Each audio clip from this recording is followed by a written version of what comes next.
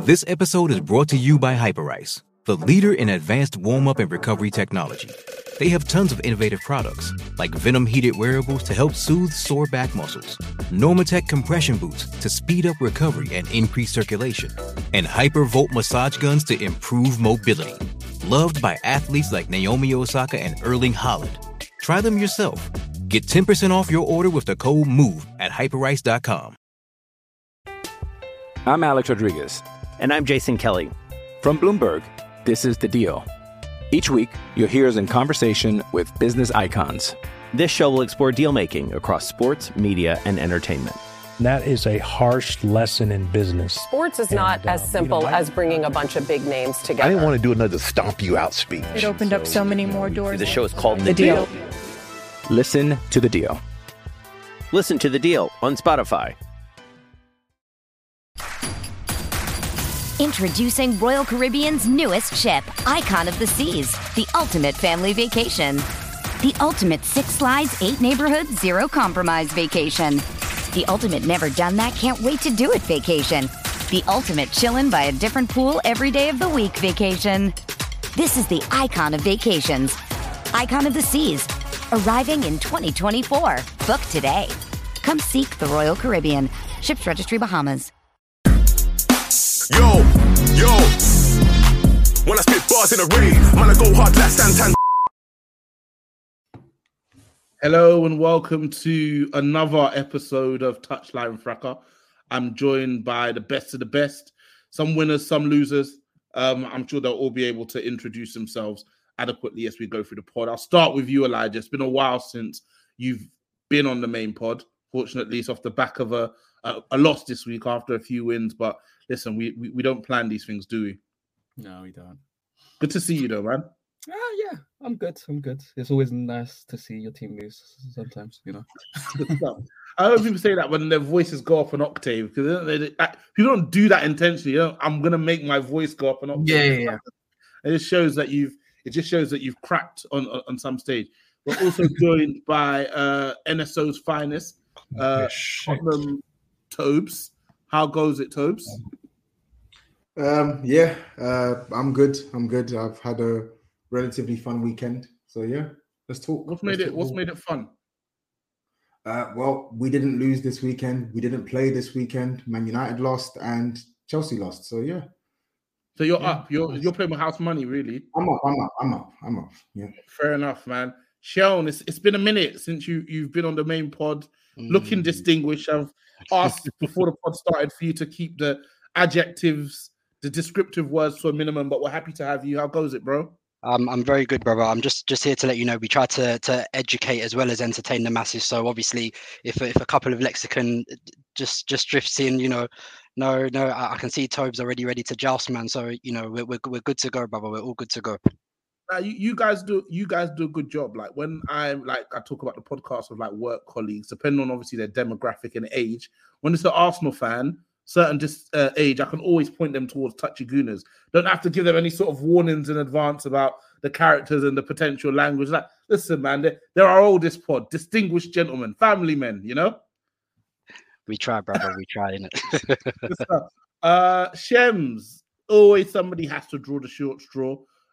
This week is you. Your club's obviously just lost the Carabao Cup final, so we were talking to you quite a bit. I want to say how's it going, but I feel like it's obvious. Yeah, you know, as you can see from where I'm recording from, this episode, it's quite indicative of how I'm feeling. So you're recording from your bed. So how are you feeling? Bedridden. You're not recording from a cave like Osama bin Laden. Right. From a bed. So how are you feeling? Bedridden. Fair enough, man. We'll get into it. Last but not least, we're also joined by Disu. How goes it? Not bad. Back from Miami, yeah? My guy.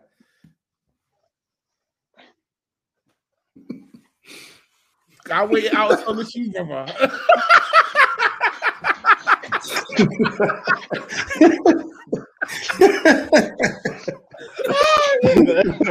I got to do the usual and plug in social if you're listening to the podcast but you're not following on the Twitter, please give us a follow at Touchline Fracas. Like I said, we've got the best of the Touchline network on the pod today. So we've got Disu from Mugga, we've got Shebbs from Chessy Owl, we've got Sharon from Touchy Gooners, Elijah obviously from Mugga, but I can't mention Mugga twice. Oops, I just did it. We've also got Tobes from New Spurs Order. Before we start, I also have to mention the beta version of Underrated is now out.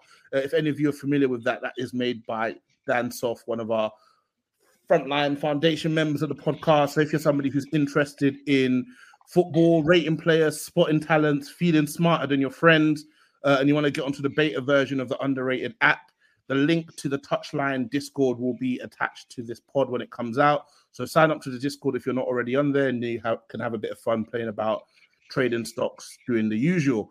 Okay, wow, very long intro. Let's get into it. So Carabao Cup final, two teams that have been there before. They know what it looks like, to quote Dr. Mike. Chelsea and Liverpool in completely different positions at the minute. Liverpool fighting for all trophies on all fronts. Chelsea, Lord knows what the hell's going on over there. But Shems, you're here to break it down to us. So you'd come into the game, correct me if I'm wrong, in some decent form, but how are you feeling going into the game? Obviously, Poch, not necessarily the manager you associate with trophies, but how are you feeling going into the game? Funnily enough, I was actually quite optimistic, to be honest with you. I don't know why throughout the week I was thinking that this would probably be the one time that it turns around for us at Wembley. And it wasn't anything to do with Liverpool's injuries or anything like that. I don't know. I just felt like we'd win the game. Law of averages, kind of like it has. Yeah, to be law of averages. Yeah, yeah. Literally that, to be honest with you. And yeah, obviously it weren't the case, as we'll get into it. But yeah, I was pretty confident. And also, I'm not gonna lie to you. Obviously, Klopp is a phenomenal manager, but I'm not enamored by this Liverpool team, to be honest with you. I'm really not. I think Arsenal are so much better than them. I think City are so much better. But obviously, Klopp is that equalizer. So that also played a part into how I viewed the game at Liverpool. But yeah, obviously we'll get into how it went and stuff. You're not enamored by, I was going to probe a little bit there. So you're not enamored by the Liverpool team. Yeah. They're playing you guys. You're not enamored by yourselves either, are you? Oh yeah, well yeah, that's very true. That is very true. I mean, I like more than a few of our players, but there's a lot of Liverpool players that I just think are a bit ugly, to be honest with you. Oh wow! So, yeah, is that physically or as footballers or? Let's go, bro. that's interesting. A nasty question to ask. That's interesting because obviously we all have our squads. We have the players we like. We have the players that we don't like. So if I was to just ask you off the top of the head, if you're like looking across the two teams, to the five best players in the two teams, do you think most of them would be Chelsea players, Liverpool players? What, as in like a combined 11? Not a combined 11, like the five best players across the two squads, like the best players on the. I think it would be a mix, but Liverpool probably win it like by 3-2 probably. Cool, fair. We don't have a Cop End fan on this week. A Liverpool fan. They either went to the game or they watched the game together. So everybody else who doesn't support Chelsea can help represent Liverpool in some way, shape, or form. Going into this game, obviously we know how many injuries Liverpool have. They won't stop talking about it. Every fan base I think every fan base at some point this season has moaned about their injuries and why it's having an impact on where they are in the table. But I think with Liverpool having Trent out, Alisson out, Salah out, Nunez out, Jota out, Curtis Jones out, these are players who have proven to start for them and to do well for them most of the time. What were you guys' thoughts on Liverpool's chances going into the game? I thought they were going to win. Still, I thought they were going to win. Really? I didn't think they were going to. Yeah, I didn't think they were going to. As simple as that. I thought they were going to edge it. Like, these Chelsea games, Chelsea-Liverpool games, the last two went into extra time. So I thought, this one could probably go into extra time as well. But yeah, man, you look at what Chelsea has served up this season. You look at the lack of belief in what Chelsea are trying to do versus the belief in what Liverpool are trying to do this season. I just felt some way, by hook or crook, Liverpool will get it done, man. And obviously they've got that wily guy, Jurgen Klopp, as well, right? Yeah, man. Yeah. And the Klopp factor as well. Klopp in the dugout versus Poch in the dugout, different proposition. So, yeah. Yeah. I mean, you'll know. Let's actually get on. My guy, but still. Yeah, I respect that about you. you don't find the rose tinted glasses whenever it concerns Spurs. You try and edge towards the truth eventually. Let's quickly just compare the starting 11. So Chelsea, Petrovic in goal, a back four of Chilwell, Cole, Disasi, and Gusto. Double pivot of Fernandes and Caicedo, Gallagher in there too. Sterling, Palmer, and Jackson as their front three. Then Liverpool had Keller in goal. They had Bradley and Robertson at fullback, Konate and Van Dijk, Endo, McAllister, and Gravenberch. And then they had Elliott replacing Salah, Gakpo for whoever you want to put there, and Luis Diaz. So, yeah, not necessarily a stellar Liverpool lineup. And I think if I were Chelsea manager, I would probably have a couple of players different from the ones that Poch went with.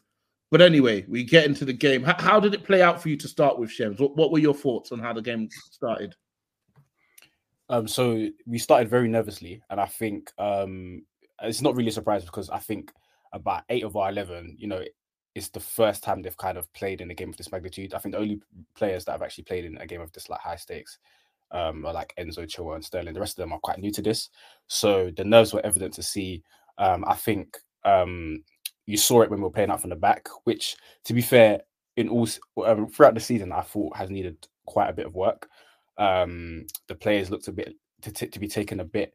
They were thinking about what they wanted to do a little bit longer than maybe they would on a normal day. So like Sassy, Cole, and then I felt after maybe the first 20 minutes when they felt their way into the game, we started to grow into it a little bit.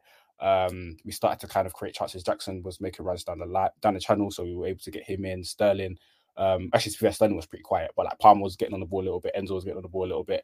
We started to create a few chances.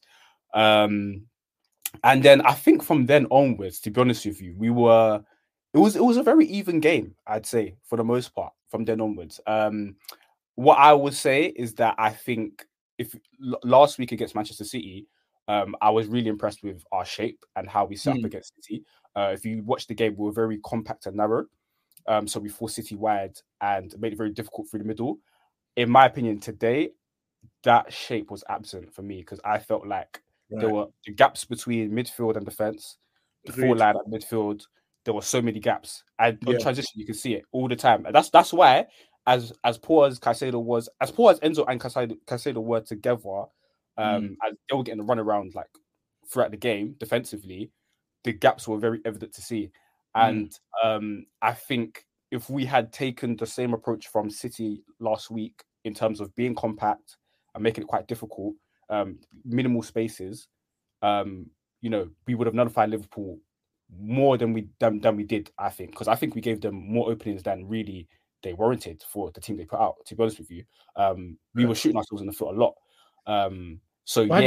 Why do you think that is? Because obviously that's so interesting. Because I think what was watching it, obviously as you're watching it, everyone's like chatting and whatnot, and I think it was Dr. Leroy said Chelsea, and he kind of pointed at what you pointed to. They look so poorly coached, or they look not coached. What is the logic behind obviously setting up and obviously having really clear instructions and the players executing them a week ago, and then coming to a final and everybody seeming to just not? Yeah, I don't know, bro. Honestly, I really don't know. I wish I could answer that question because it's the same thing I asked myself as well. And that's a theme on the Poch. There's some games where it's like, you know what, okay, we look quite good. And there's other weeks it's like, that's all gone to complete crap. Like it's completely night and day from what I saw. For example, games against Arsenal, right? Where we look quite good. Obviously, we drew the game at home.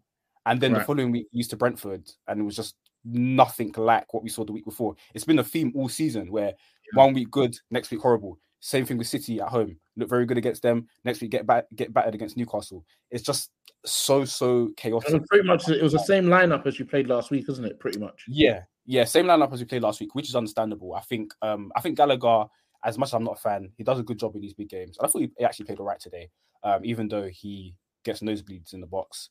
But apparently, according to Meads, he's better than Mount in the box. But that's neither here and there. But yeah, I was fine with the 11. I thought Gusto was quality. I thought Palmer. Hey man, let's stop. Yeah. Let's take a second for Malo Gusto, man. Shit. So obviously, when Chelsea went in for him last January, they were like, "Oh, apparently a team's been in contact and like basically told him to like cool off." Like it was us. It was us. We've been watching him for years. We just didn't have any money, man. And it's not fair for you guys to have Reese and something's got to give, man. Oh, no, it's fair. It's fair. I think something is given, right? Hence Reese's injuries. Yeah, thank you. Life is all about balance. It balances out, man. Don't worry. But, yeah, he was quality. I thought Palmer first half was a bit crap, to be honest with you. But second half he grew to the game. Sterling was pretty anonymous, to be honest with you. I thought Jackson had a pretty good game against Konate and Van Dijk. He ran the channels well. He held his own. And to be honest, I don't think the performance was that bad. You know, we created enough chances to win the game. But it all comes down to, at the end of the day, like, not winning that game is not good enough at the end of the day. And when Poch is coming out after the game and saying things like, "Oh, we were playing for penalties," and you know, when you tie everything in with the bigger picture, right, and you link and you think about what I was saying as well in terms of the structure of our midfield and things like that. I said this a few weeks ago. I'm all for Pam and Enzo and Caicedo, like, when they don't play well. But I'm looking at the conditions and I'm just like, fam, I know if this team is coached well, I know these players will flourish. I just know it. I know it will. But yeah, when Poch is coming out and saying he's playing for penalties, like, it's just inexcusable.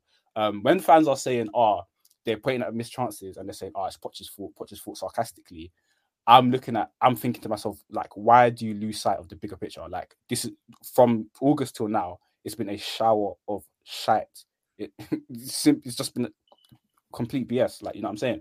So from his decision making in terms of his the players he plays, the substitutions today, for some reason he thought it was appropriate to move Gusto, who was arguably our best player, from right back to left back, play Chalobah, who's a centre back, at right back, instead of, he could have simply played Cole left back and played Chalobah centre back.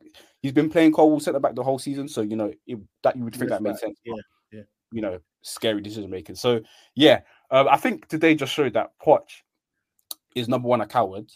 Number two, he doesn't have it in him to win, like, you know, compete with the big boys and get this team where it should be.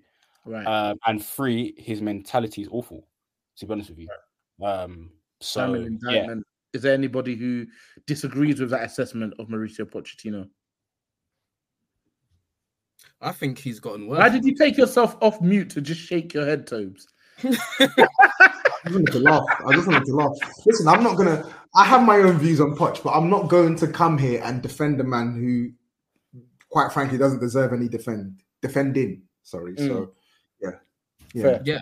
I feel like he's gotten worse, because at least with Espanyol, Southampton, and Tottenham, they actually had a way of playing, and it was immediate. These days, like PSG is understandable because you have to placate to that front three. But since it comes to Chelsea, they look, anytime that they do win, it just looks like they have decent talent, which they do. But when they lose, it just look a fucking mess. And like, they just continue to look the same. It's up and down, which can happen with young players. But at least if it's up and down, there should be a semblance of a style of play. And there's nothing there. And it's just really, really poor. Like, it's really disappointing, because it's like there's no one in the coaching area at this point. Like, it feels like it's just 11 players sent out there, just running around, man. And like, Chelsea fans will all say, you don't watch enough to see if there's a plan or not. I watched. The worst thing is, I don't want to watch Chelsea because they don't play well. Secondly, when I do watch them, the only time they look good is in the bigger games, where it's just like where essentially teams come out against them and they look better on the break, which just to me, it just shows that you put fast players up the front of the pitch and then they run into space. That's not coaching to me. Like, I watch Chelsea and I see so many similar problems to Man United, and I'm like, but like, from Pochettino, I've seen him coach a team into a well-oiled machine. Obviously, they don't always get over the line with Spurs and even PSG in the Champions League and stuff like that. But still, it's just like, like, this has just been a very poor coaching performance from Pochettino since the start of the season, to be honest. And then the stuff he's coming out in presses is not putting him any good stead. It just stinks like a man who thinks that because this is a team and club in flux that he is going to get the rub of the green to be able to stay there, which again mirrors a certain bald guy in Manchester right now. So and you know what, you're actually absolutely spot on. These guys must think we're stupid. They must really think we're stupid, and they must think the ownership teams are stupid too, because I just need Ten Hag, and we'll get on to Ten Hag, to just crash and burn. It just needs to go as badly as it possibly can, because I don't want them to get to the end of the season and say, you know what, though? He showed that little bit of form the last 8 games, and if we give him some players, well, no. It just needs to end. It needs to end. That's why days like today, you have to take some sort of you have to look at the bright side of it. Some sort of positives. You know that in the long run, the war is closer and closer to being won. But I just want to touch on what Elijah said about what he said in the presses, and it's crazy because these managers, when they get appointed, they put on this show, they talk the talk, they say all this crap about we're gonna win, like we're a massive club, blah blah blah, and then they backtrack as soon as it gets just a little bit difficult for them, and I think it's absolutely pathetic. I think the thing with I've never seen in all my years watching Chelsea, I've never seen the atmosphere like at the bridge among the fan base. So it's so obvious that a lot of people do not believe in where this club is going. And when you come out and make cowardly statements, you come out and you almost appear scared. You almost appear like, you know what, this club I'm mad at anyway. So whatever I do is not going to make a difference. You're not giving us anything to cling on to. Why should they believe in you? Why should fans not be punch out? Why should we trust the process? But these optimists will tell you, give it time, blah blah blah. Get out of here with all of that, man. Like, I'm sorry, the guy's a bum. And it's really, really bad. That's it really. I'm Alex Rodriguez. And I'm Jason Kelly. From Bloomberg, this is The Deal. Each week, you'll hear us in conversation with business icons. This show will explore deal-making across sports, media, and entertainment. That is a harsh lesson in business. Sports is not as simple as bringing a bunch of big names together. I didn't want to do another stomp you out speech. It opened up so many more doors. The show is called The Deal. Listen to The Deal. Listen to The Deal on Spotify. It's only a kick, a jump, a block. It's only a serve. It's only a tackle, a run. It's only for the fans. After all, it's only pressure. You got this. Adidas. With threats to our nation waiting around every corner, adaptability is more important than ever. When conditions change without notice, quick strategic thinking is crucial. And with obstacles consistently impending, determination is essential in overcoming them. It's this willingness, decisiveness, and resilience that sets Marines apart. With our fighting spirit, we don't just fight battles, we win them. Marines are the constant our nation counts on to fight the unknown. And through adaptable problem solving, we do just that. Learn more at Marines.com. Cool, thank you. Listen, I read a tweet said Chelsea are going to lose this game to the Arctic Monkeys. I don't think that I've heard anything quite as apt as that.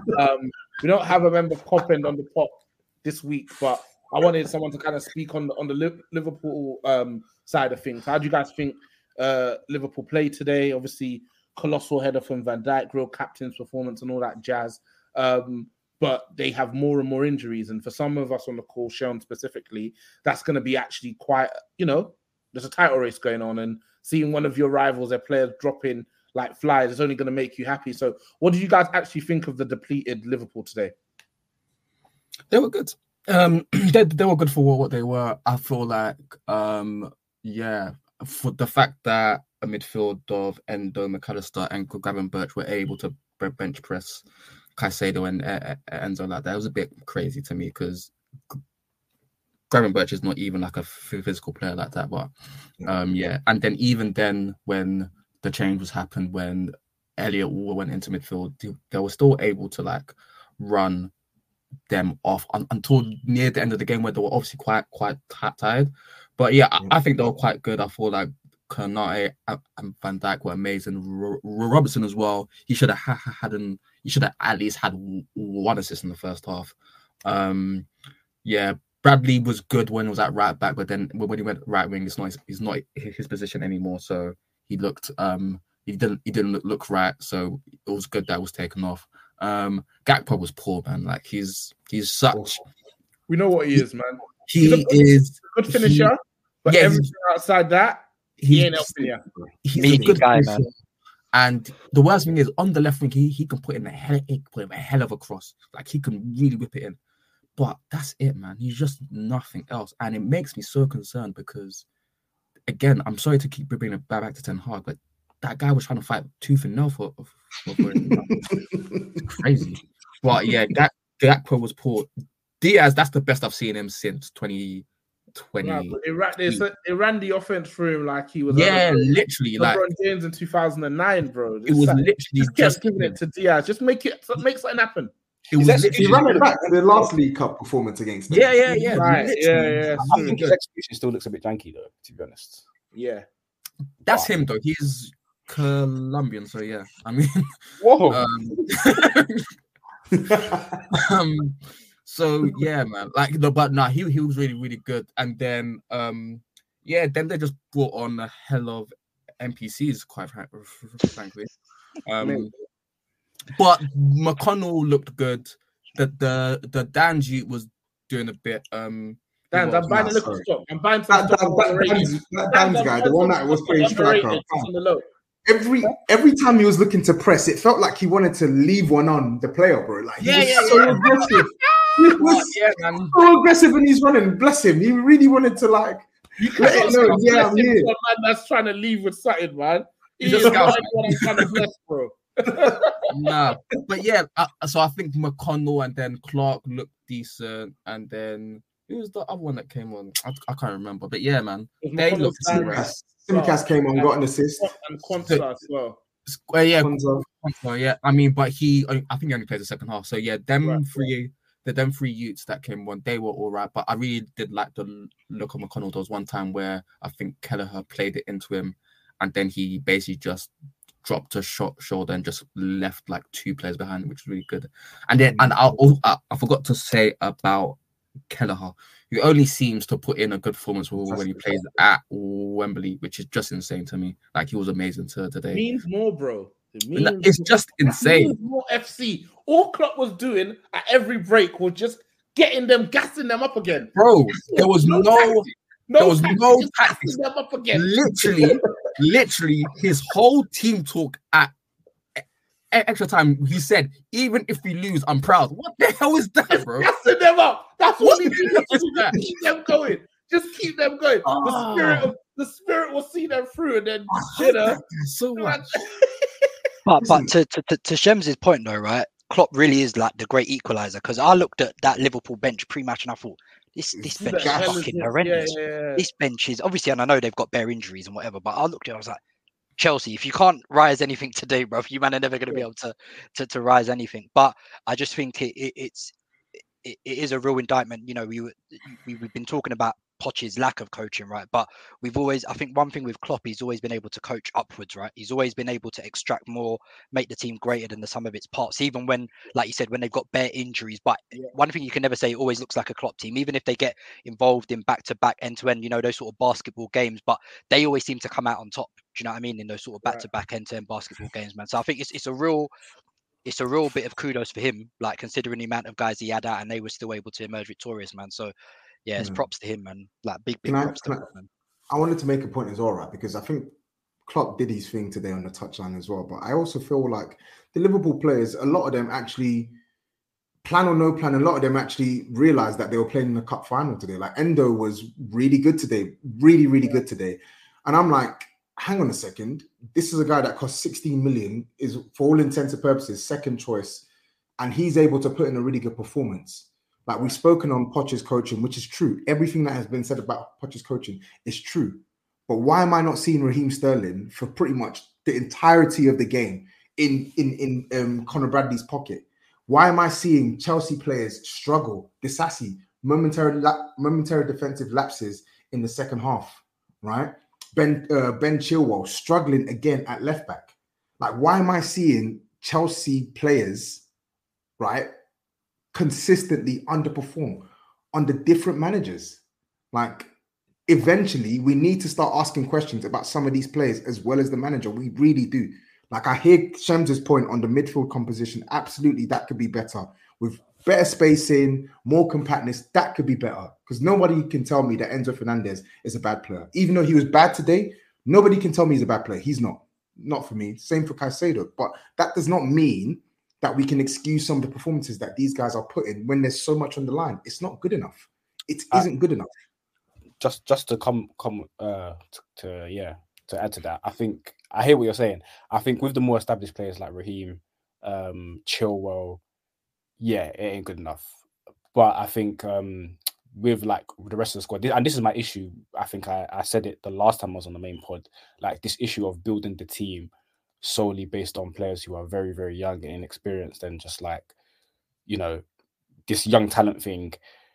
It comes with its downfalls, which is that these guys are going to be incredibly inconsistent, and until they develop, that's just what we're with. That's what we have to work with, unfortunately. And this is why I was saying that I'm against building this way. We need to go out and buy more established players who are ready now. We've got too many players who are like kind of developing or kind of just still kind of feeling their way into things. Come from another league that wasn't as strong and they haven't played as many games in their career, and it's like this is what comes with it. It comes with inconsistency, and I don't think this is the right way to build. I've said it a few times. Fully agree. Yeah, it has to be a blend. It has to be a blend. And then when it's compounded with the coach, oh god, it's a mess. It's a mess. It's a disaster of a cocktail. Horrible. Yeah, man. It's crazy. You've been waiting for an opportunity to drop that in, haven't you? Tony? No, it just came to. I'm surprised he didn't go in on Caicedo like he was a pre-pod. That was back a little bit there, didn't he? You know what it is with Caicedo? Yeah, no, my thing is this with him, right? Like, whether he plays good, whether he plays bad, whether he plays meaty, why does this guy get away with so many fouls that he commits? Why? It pisses me off.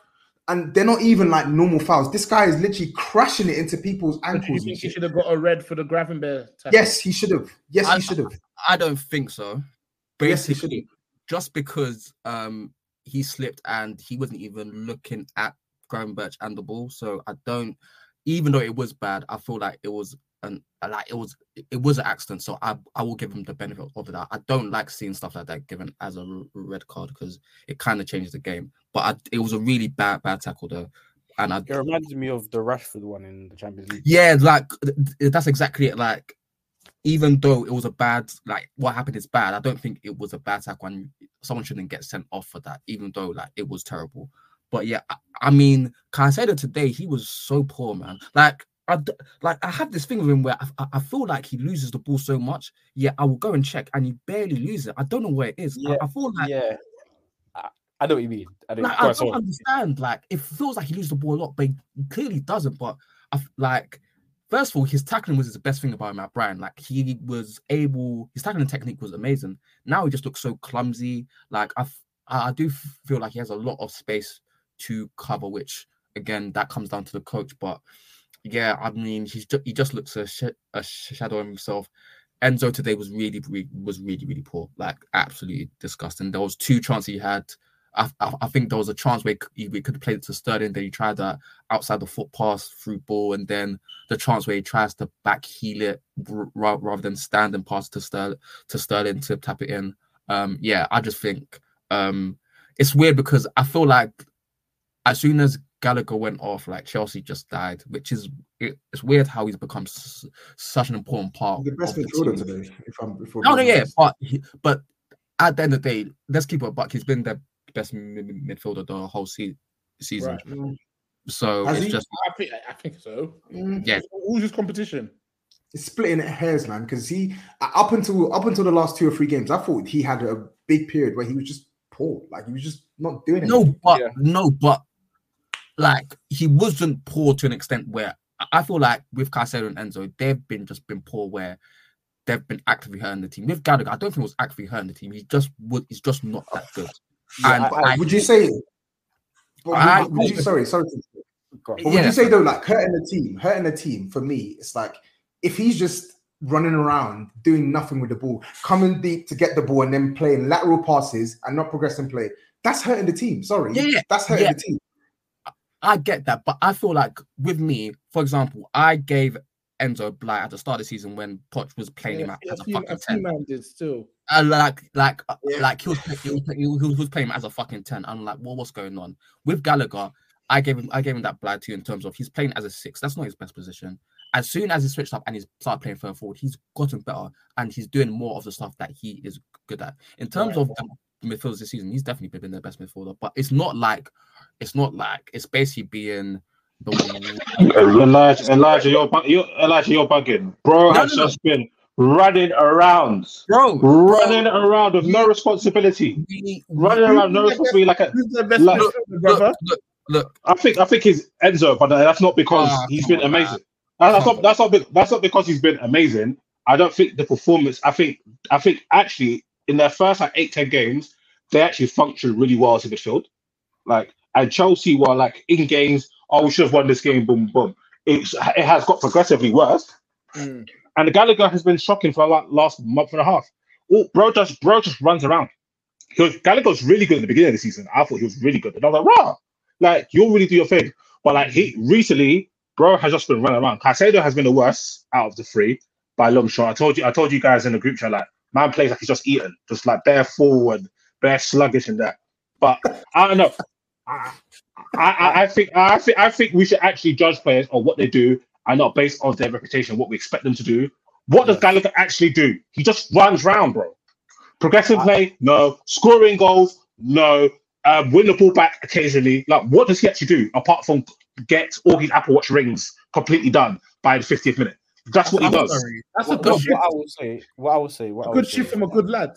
Yeah.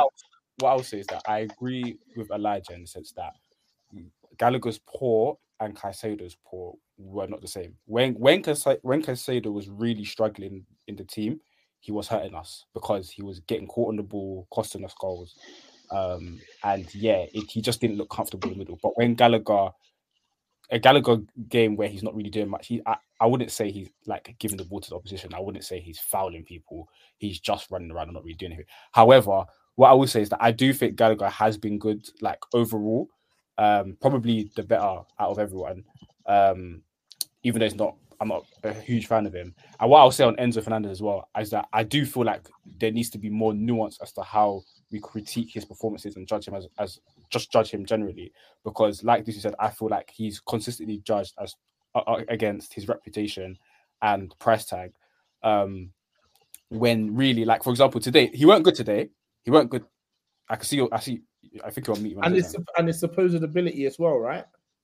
Yeah, but this is my thing. I genuinely believe more often than not when I watch Chelsea and Enzo, I see the ability. I don't think it's hard to see Enzo's ability. So that's why I think people do a bit too much with him. He weren't good today, but shocking and this guy, I just think it's overboard.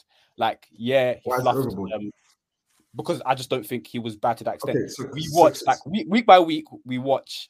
I'm going to use the United boys as an example. Yeah, when we watch what Casemiro serves up games like last week, we watch what Bruno serves up games like yesterday. What McTominay serves up in that middle six. That is what you call shocking when you're actively destroying your team at every given opportunity. Enzo doesn't do that.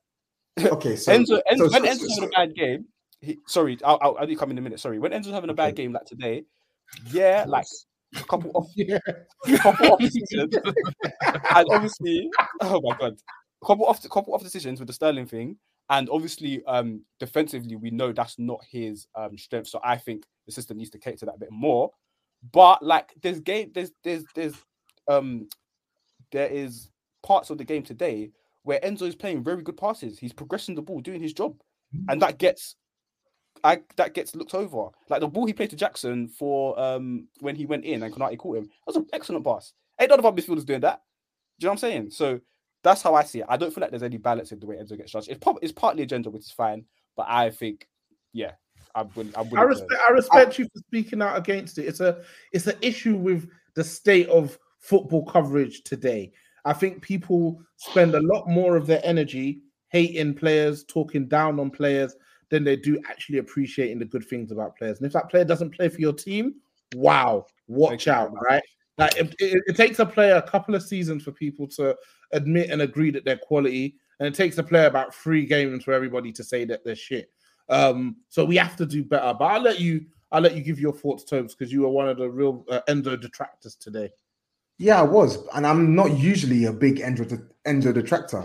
So, like, I fully hear Shem's point of view. I do think people go overboard. Like, I've been in chats where I'm like seeing a lot of things, and people are saying things. I'm like, bro, the guy is progressing play. Like, his job is at 8. His job is to get the ball consistently into the final third, and I think he does that exceptionally well. But like Shem said, when you watch Enzo Fernandez, it's very hard to not see what he does well. You're right. Same way, it's very hard to not see when he's not doing these things well.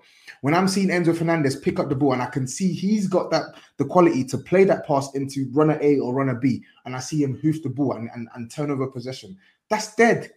That's dead. And sorry, in the first half, he was pants. He was poor.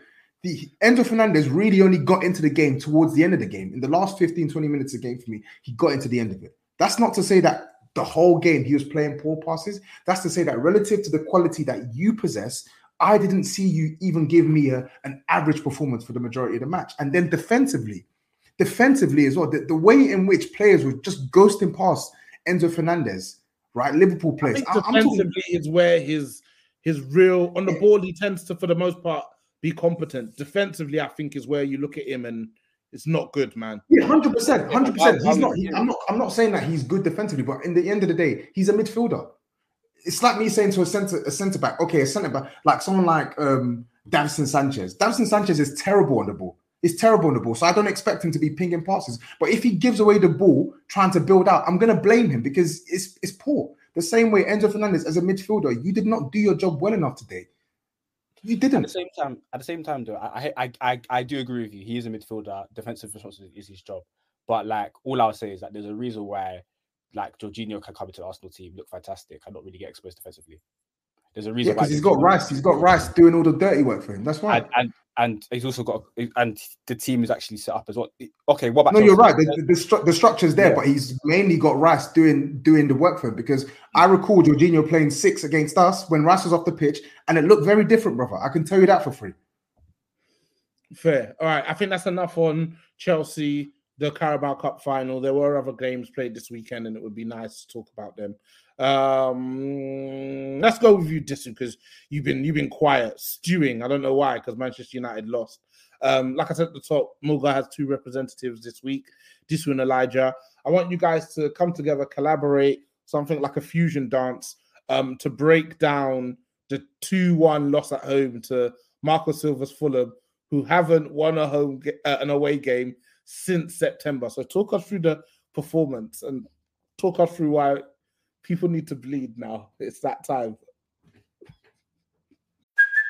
Hey, it's Kaylee Cuoco for Priceline. Ready to go to your happy place for a happy price? Well, why didn't you say so? Just download the Priceline app right now and save up to 60% on hotels. So whether it's Cousin Kevin's Kazoo Concert in Kansas City, go Kevin, or Becky's Bachelorette Bash in Bermuda, you never have to miss a trip ever again. So download the Priceline app today. Your savings are waiting. Go to your happy place for a happy price. Go to your happy price, Priceline. This episode is brought to you by Pepsi Wild Cherry. Pepsi Wild Cherry is bursting with delicious cherry flavor and a sweet, crisp taste that gives you more to go wild for. Getting wild may look different these days, but whether it's opting for a solo Friday binge watch or a big night out, everyone can indulge in their wild side with Pepsi Wild Cherry. Also available in Zero Sugar. So grab a Pepsi Wild Cherry and get wild.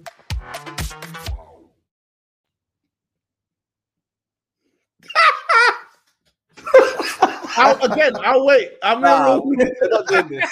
No, we need this. Nothing hits hard. Nothing hits like a Disu 10-minute deep down breakdown analysis of this. I didn't watch the game, so that's why I was waiting for Elijah. Yeah. I thought you lot were trying to replicate that pod after. No. So I caught the second half, but then I rewatched the game. Yeah, we're just an awful football team, to be honest. I'm just at a loss. Like, I'm at a loss for words for how a team can look so badly coached and they train every single day. It's actually unbelievable. Like, all the patterns I see, I feel like there's no way. I feel like we defend off the cuff and we attack off the cuff, we build up off the cuff, and it's just there's no semblance of any type of team structure there. It's just really poor. Like yesterday, I mean, like Dalot, Maguire, Lindelof, Casemiro first off. Jesus fucking Christ, man! Like, we're coming up onto the walls there. I don't even.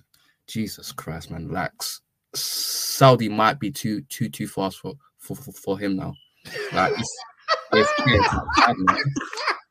like, he is. Listen, man. We have to fucking talk about this guy, bro. Like 2 bloody months in 2023. That's been it, bro. There is washed, but this is different, bro. This is crazy. He is looking insane out there. And to be fair, I've always said it. I feel like Ten Hag just gives him way too much to do because the amount of space he's asked to cover, he would not even be able to cover that in his prime. Asking him to do that now, he was asking him to do that for 3 days straight for 6 months in a row. And I'm like, it's just been absolutely bonkers. That terrible first half. Bruno, it's unbelievable to say. Who's worse, him or Casemiro? Bruno's worse than Casemiro. Let's be serious. Bruno. No, how? Bruno is so unbelievably shit, man. Casemiro. No. I'm not letting you lot tell me that because when I was telling you lot that Casemiro wasn't good in the group chat, you're all fighting me. No, you always say "ooh." You always say "ooh." I was like, literally, I think you were like two of the people who were like, yeah. Nah, just me. You lot were all laughing at each other's chests, and you all came around. It all came around. Same way when you lot were arguing with me that we were a good team, where we had a goal difference at the time of plus fucking 3. We owned 3 goals conceded. No, 4 goals conceded. We owned the Bank of England 1 goal, man. The receipts were there. No. And also, no, sorry, now I'm gonna rant, yeah. Man, last year, were telling me that Bruno was good because he was alright for 6 games, because he stopped playing that he had a lot of difficulty for 6 games, and now he's good. So all you have to do is play like you don't struggle to learn and read and write for 6 games, and now you're good. United fans are everything. Oh, ETH is good. Oh, I don't know what you mean. Oh, we've got injuries. Oh, Luke Shaw's out. Luke Shaw's always been out. Bro's played out 5 games every year for 10 years. Man, I'm banking on Luke Shaw, bruv. Like, oh, Luke Shaw. Oh, Dalot's injured. Oh, Varane's injured. Varane's always injured. Man, oh, Casemiro injured. Casemiro come back to put up a Saudi-bound Hall of Shame performances. Back to back. Bruh, nah. Bruno, I saw one clip of a pass that Bruno attempted. Yeah. No. What is that one way he just? That's on the same pass. I wouldn't even call that a pass. I don't know what that was. And this is for the Touchlinefracas OG listeners. Yeah, I remember discussing a similar pass. I think it might have been away at home to Villa like 3-4 years ago, and the ball came to him, and he just tried to volley. I was like. And I said, I've never, in all my years watching football, I have never seen anybody attempt to do this. And Bruno has attempts to do it regularly. Bro, just like, and the thing is, when you watch football, you never see man slice the ball like that in football. That's more at Power League, do you know what I'm saying, at the park with the man them. Like professional footballers, they don't miss hit the ball to that capacity. And that just kind of sums everything up with Bruno. And the reason why I say Bruno's worse than Casemiro, because Casemiro is capable of like playing decent. Bruno's incapable. He's incapable. And also, like, what Bruno does is, like, he sets the tone, right? So he will be either an 8 or a 10, and he will ego press.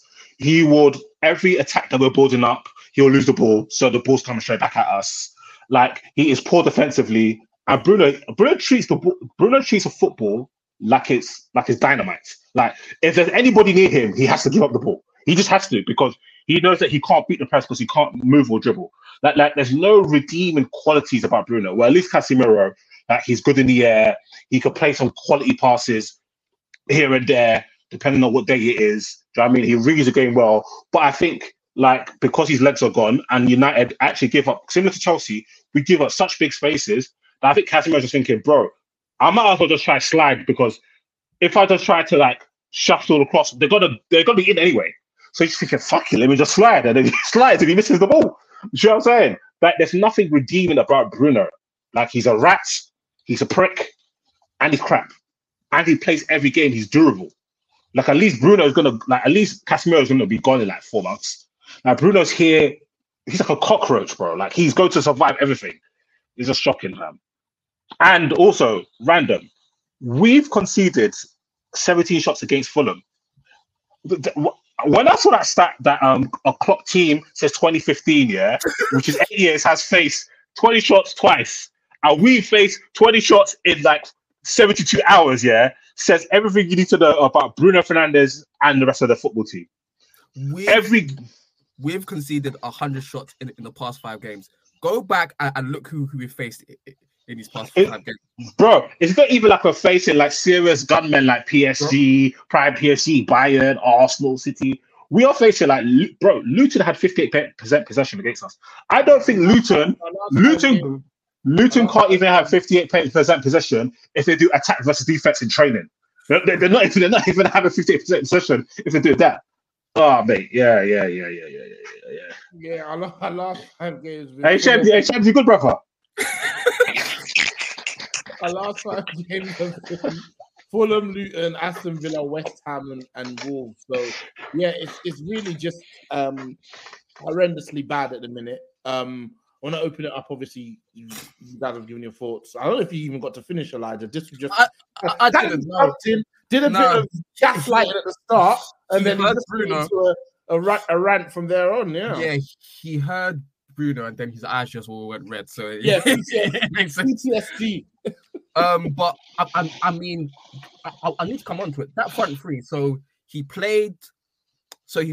started Omari Forson, and let's speak about it. The fact that Anthony Holden got injured and Anthony didn't come in for him says everything about the both of them, quite frankly.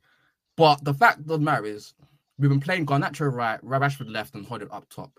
Omari Forson is not good on the wing. We played in preseason against Dortmund. He played out on the wing. He had to get dragged off first half because he was either going to get sent off or he was just playing absolutely terribly because he's not a winger like that. He's a central player. He's better in the pockets. And even when he came on against Wolves, the assist for Menu, it came from him, the ball sticking with him centrally because he's actually quite good. So obviously, the thing is, play him as a number 9, as a false 9.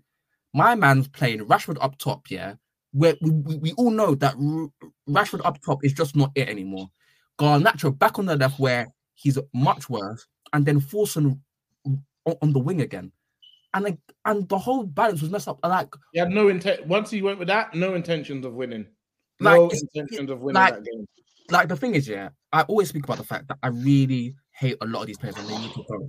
But the fact of the matter is, Ten Hag is not doing anything to suggest that he should even be here right now. He is doing such a poor job that it's ridiculous. And even in the second half, that Eriksen substitution, it is the worst substitution I've seen. Hey, because I was out here, so I was tracking the game, and I saw I went to Sofa Store, I saw Eriksen. I was like, Eriksen?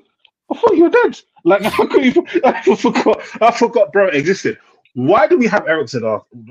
Bro, we have Eriksen to play as a lone 6. As a lone 6 again.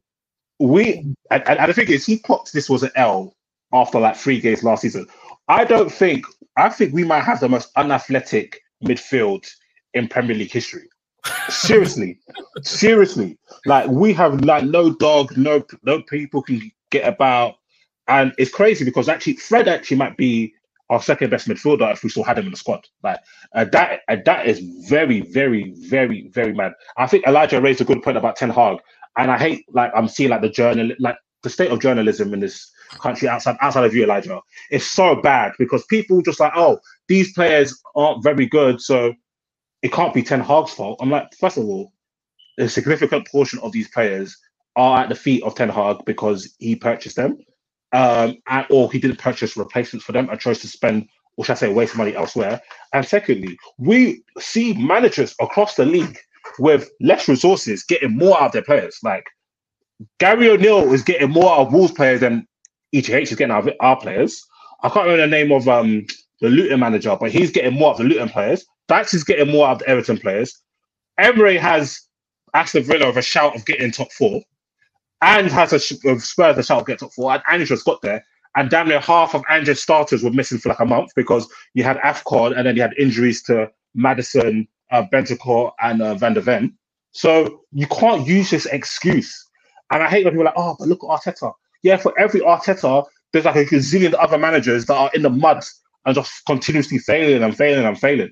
Like, at least with Arteta, there was periods where you kind of you saw what he was trying to do, and then maybe he wasn't executing. Like ETH doesn't even believe in his own principles or himself.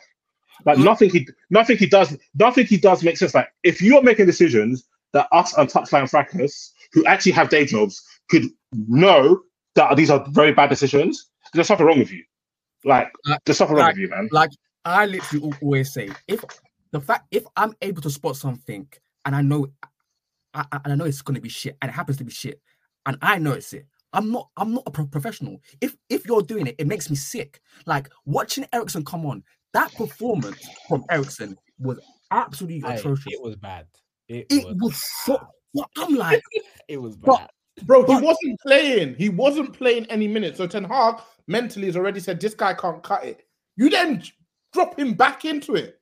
But the worst thing is, but he did the same thing with Maguire, right? Right, where he had no interest in playing him, and all of a sudden he's dropped him back in, and my man's playing regularly again. Sorry. Maguire's still got a working. So Maguire.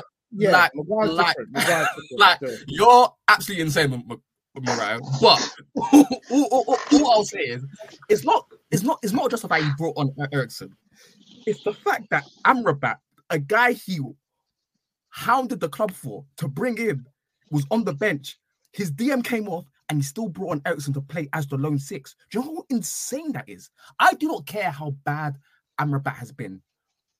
If your DM comes off and our midfield is getting run through, I don't think Elijah. I don't think Amrabat was like bad. I just thought he was just okay. Do you get what I'm saying?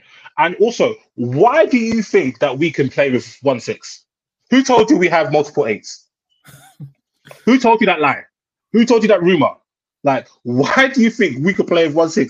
What in our structure shows that we can have one person there that starts off attacks and kind of has a passing angles to find people and can do the defensive work?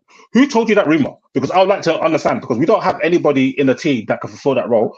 Our team isn't even set up to play it that way. Like, we should be trying to plug as many spaces and being played as tight, as compact as possible. The fact that we were playing, when people, because obviously I asked like the Touchlinefracas football team chat, and I think Dan, shout out German from Touchy Gooners, he sent me like a voice note breaking down the game. He was like, Fulham had much of the game, United looked good in the break. And I was like, wait, hold on. Why are United looking good at the break at home? That doesn't make any sense, bro. Like, we are playing counter-attack ball at home. And I'm sorry, like, any team could look dangerous if you're counter-attacking by the sheer virtue of the fact that it's a counter-attack. You're going to look dangerous. Like, can you consistently pen teams in, create wave after wave of attack, create chances? And we can't. We can only literally create chances if we just counter. Another thing, random Elijah. Do you know what I randomly clocked here? I can't remember. I think I was watching Arsenal, yeah? And I was like, wait, I don't think anybody in our team can cross. When I mean anybody, I mean in the whole squad of 23. I don't think there's a single player that could cross. I think our best crosser now is probably Shaw, and Shaw could not cross before 2021. So I'm really not sure what is going on in there. Like, we have no one that can cross the ball. It's so insane to me. It's we don't even try. How many fans online will say Dallo can cross? Can you imagine? Because he got 1 assist in 200 games. They'll tell you he can cross. Yeah. I watched the game. Yeah, he was absolutely diabolical. But one thing I want to say as well, German Dan's right. Fulham did have a lot of the game, the most of the game. They were quite dominant. But one thing that was really apparent to me was the amount of turnovers. Like even the 11 that started to the midfield, so it was like Mainu. Mainu wasn't really in the game to be fair, but it was Mainu, Casemiro, Bruno. They all turned over the ball. Then Eriksen comes on, he's turned over the ball. Dalot's turned over the ball a lot on the right hand side as well, and it was just a bloody mess. It was just a typical. As soon as they score, the only reason why we're gonna come back into the game is because they've retreated. If Fulham didn't retreat, there was no way United would come back into that game. That was just another random thing. Well, when I was watching it, and I think it's just about Fulham. It's about how these teams navigate football matches. It's like we have absolutely nothing for you if you just continue to play the way you are playing. Why would you immediately sit back and go into a mode where you invite pressure onto you? These managers, they don't learn. And just one other thing that I've observed as well, that McTominay sub, it's reminding me of what Jose used to do with Fellaini, where it's like, it's like there's nothing left. You know what I'm saying? This team ain't gonna give you that. Let me chuck him on, and just put him up there and see what he can give me. To be fair to him, he had one chance where he should have squared it to Rashford, where he went for goal. No, and but the goal scorer's got to his head. No. He is terrible in the final third. By the way, he can shoot, he can head the ball. His decision making in the final third is absolutely dog shit. The worst thing is, those 2 subs he made, he done it so it meant that Bruno went right wing. I said, you know what? You really brought on McTominay to play as the 10, Mainu 8, and then Eriksen as the 6. That's crazy. When you had Ahmad, and I don't even like Anthony, but you had Ahmad and Anthony on the bench, and then when we start to chase the game, he finally brings on Ahmad. We actually start to look a bit better because people are in the right position, sort of, and Fulham have retreated. But the Iwobi goal, Eriksen, Traore,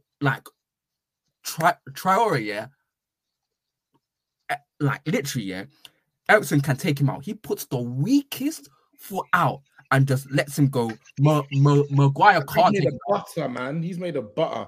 Literally, people always talk about last season he was good. Let's keep it a buck. People say this about Casemiro, that he gave us a good 2-3 months. Same as Eriksen, and he was not nearly as good as Casemiro. I don't care if he's free transfer. He's been fucking terrible. And since last season, I've just hated watching him play.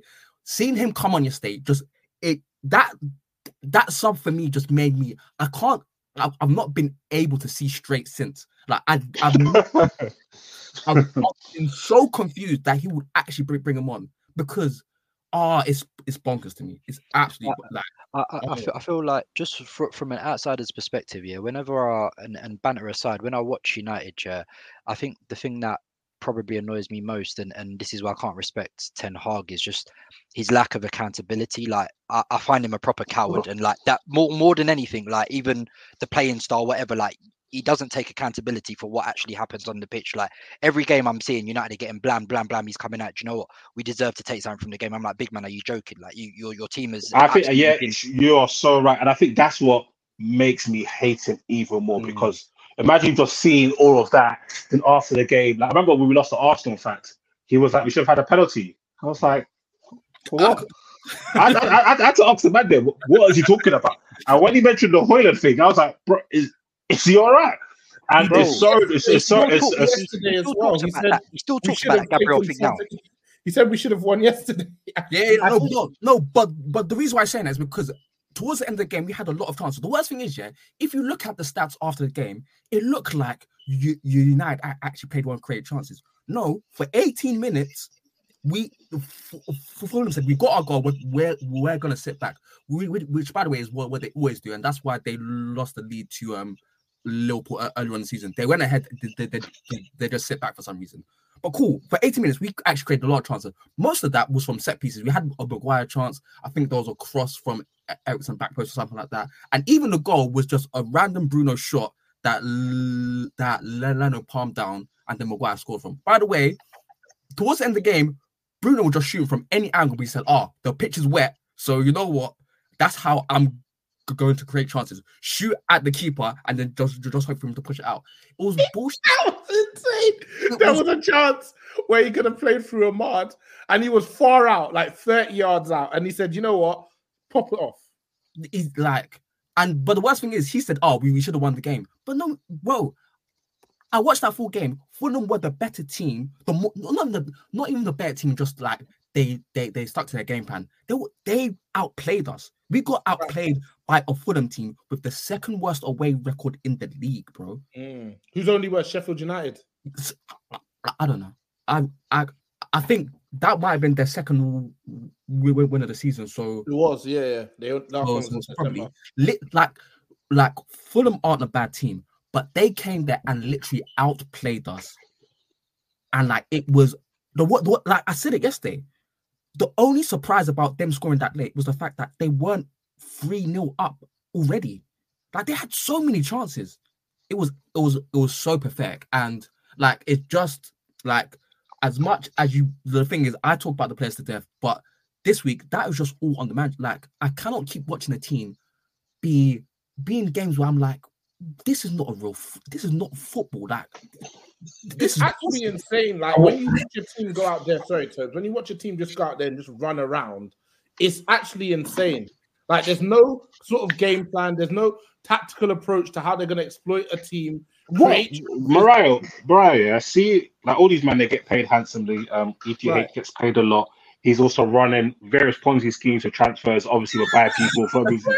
But don't worry. One day, me and Chuck Rhodes get a hold of this guy, yeah? Yeah, don't worry. Me and the SEC will do this guy. Yeah, bro. I tell you, he's also eating off this Glazer era. Eating off this Glazer era. He thinks I forgot. I'm telling you, see that when they evaluate the Anthony and Hoyland deal, his fingerprints are going to be all over it. Anyway, what is bro doing from Monday to Saturday? I need him to come out, press conference, and itemize timetable, telling us what you have done with visual evidence. Because I need to understand, because our man just playing headers and volleys. Because, like, what are we doing tactically? Like, obviously we don't speak about now Shell's here, unfortunately. When I'm watching Arsenal, I'm like, even against Porto, I'm like, this is a well-coached team. From the way the players move as they progress the ball, like, there's repetitions in their attacks. Like, the amount of times I see Odegaard, Saka, Ben White rotating positions, pass, boom. Ben White's in that, or Saka's in, or Saka's drifted into the middle. Like, there's nothing like that with Manchester United. Do you know what I'm saying? Like, we are not defensively sound, but at the same time, we don't have loads of players in offensive positions into the box to get on the rebounds. So where are the players? What are they doing? You know what I'm saying? There is no one in the middle of the pitch. Where are the players? Like, where are the players? Like, what are we doing? From Monday to Friday, what are we doing? At least with Jose, as much as I despise him, I understood what Jose was trying to achieve. I just thought it was despicable and a crime against humanity. With ETH, with LVG, coach, I knew what he was trying to do. It was very obvious, yeah? With Ollie was closer to this, but Ollie had a couple... Ollie had a couple of hoopers. Right. Yeah, Ollie's thing was that ball don't stop. Like, let the ballers ball. Like, you lot, hey, Rashford, Martial, like, Pogba, Bruno. Other guy, I rate you, man. You don't do your thing in it. I rate you, man. You don't do your thing in it. Now, that was his thing. ETH, yeah, like, we have the width either. Our fullbacks don't get, like, high and wide. Our wingers don't get high and wide. But nobody's in the middle, so where are the players? Bro, like, the thing... Actually... They probably they give our games in like coaching schools of an example of how not to coach. But yeah, I think we could talk about this forever. We've still got music. We've got music. That's the music. We've got Muga tomorrow. So Sharon, I'm going to come across you. Waited ever patiently, obviously grinning throughout because your ops are on fire. You can't be mad. So yeah, another win for your guys. Keeping the pressure on the two teams who are also at the top with you. So Newcastle came to yours. You beat them comfortably 4-1, avenged your loss earlier in the season. Is that what? Before that, you won 5-0. You beat West Ham 6-0. Beat Liverpool 3-1. So your league form in 2024 has been splendid. Talk us through what you saw yesterday, how things are looking for you guys. What are your expectations off the back of last season? You don't need to go back to last season, but what are your expectations between now and the end of the season? Yeah, man. So we'll get on to generally. I think when we lost to Porto, there was Arsenal fans are hella dramatic, bro. We always do too much either way. When we win, we're the best team in the world. When we lose, everything's fucking awful, which is obviously the nature of the beast with a lot of fans generally. But no, I wasn't. We pretty much did the Touchy Gooners pod straight after that game, and we were just like, it happens, man. You can't win everything in it. You'll lose some. I don't think we played particularly well. I think we sort of halfway housed it. We tried to control, but we didn't really see it out well. It was a bit of naivety from us at the end. So it was interesting, obviously, to see how we bounce back. And you're right, our league form, especially in 2024, has been really, really good. So that's now 6 wins in a row. I think what I liked yesterday, and I thought we would probably do against Porto, right, was we went with a Jorginho and Rice double pivot, and we've tended to do that in a lot of the bigger games this season. Just to be a bit more pragmatic, and I think to allow Rice to win it higher up and really put a stranglehold on teams. So I really, really like that. But I Let's thought yesterday on Jorginho. That was a session. Yeah, he cooked, man. And as someone who's not historically a big fan of him, I have to hold my hands up, bro. So be objective where you see it. Yeah, he was really in his deep line playmaker bag yesterday, man. He was like, they just couldn't get near him. And I think obviously they couldn't get near him because of, I think to Dissy's point yesterday, I think you made a tweet which was saying like Arsenal were essentially strangling Newcastle, like how Homer Simpson does with Barton. So do you know what I mean? So we kept winning the ball so high up, and obviously where Jorginho was dictating was pretty much like 30, 40 yards from their goal. So he was legit just picking passes. Like the one he picked for the second goal, Martinelli made a sick run. He found him and obviously he cut it back for Havertz, man. But he's played really, really well. I think that could have possibly been his best performance for us. I thought he played really, really well away to. I thought he played really, really well away to when we played Liverpool a couple of weeks ago as well. So I thought he was good, man. But yeah, man, he's been sick this season. So props where it's due. It's funny though because obviously like he's 32, but he looks like one of the oldest 32-year-olds I've seen, bro. Because he can't play 2 games in a week at the moment. Like 65 minutes, 70 minutes, this guy's ready to come off again. But yeah, he was he hooped fully yesterday, man. So props to him, boy. And I think that approach we've had in bigger games where obviously usually we play Rice at the base with 2 8s, but in the bigger games, I don't think we've lost a big game in the league yet this season where we've gone with more of a double pivot. I think it's worked really, really well too. Can I just quickly ask you a question? Yeah, obviously sure, bro. you kind of answered a part of it with what you said about Jorginho, but it's about him. Obviously, I've watched Jorginho for a while, as he used to play for Chelsea. So I wanted to ask you, when Jorginho was gonna go to Arsenal, there was a lot of I think your fan base is quite snobby, if I'm going to be honest with you. There was a lot of detractors and he can't chat to Partey, blah blah blah. So I just want to ask you. I trust you to give me a good answer because I've heard you speak and the other dad. What do you lose like from a great Partey performance and a great Jorginho performance? Like what's the difference? Because from when I've watched you guys this season, every time Jorginho's in a team, you guys look a far better team in my opinion in terms of like just how you play. And I think you guys are a very, very good team. Got a lot of likable players. But when he's in the team, I just feel like things are a lot more fluid. Do you know what I'm saying? And I don't really see that much of a difference between what Partey gives Arsenal at his best and what Jorginho does. So if you could just like break that down for me, I'd be intrigued. So with the Jorginho stuff, Arsenal fans are snobs, 100%. You're right. I feel like when we look at it through context, yeah, the Jorginho stuff was annoying because it was a last minute thing. And obviously we had tried to get Caicedo for like a couple of weeks before. So I think it's not necessarily as much as Jorginho being a player. It was more like we had pinned our hopes on us getting Caicedo, right? And that's what we thought was going to help see us over the line. So to pivot from that to like a short-term option in Jorginho where we were kind of like and we know about Jorginho's deficiencies athletically, right? So Tobes mentioned earlier on, like Jorginho in a double pivot, fine, no issue, right? But Jorginho as a single pivot, we saw it in the North, it's quite scary, man. So, you know, once it starts opening up and he's got to cover big swaths of space is where you tend to see him struggle a bit more. And I think, to your point, that's probably the bigger difference between him and Partey. Partey can cover space better than Jorginho. I think Partey's also better under pressure, right? He has that ability to evade pressure, jink past one or two. And I think that's probably the main difference. But I'll hold my hands up as well as someone who's not historically a big fan. I think Jorginho's shown actually a really, really good range of passing, actually, that I didn't maybe appreciate to the level he did, because I actually think he's a really, really good passer. And we're quite lucky that we've had like him to come in, right, at certain stages, especially in big games. So I think as a short-term signing, I can't knock it, right? I think he's been well.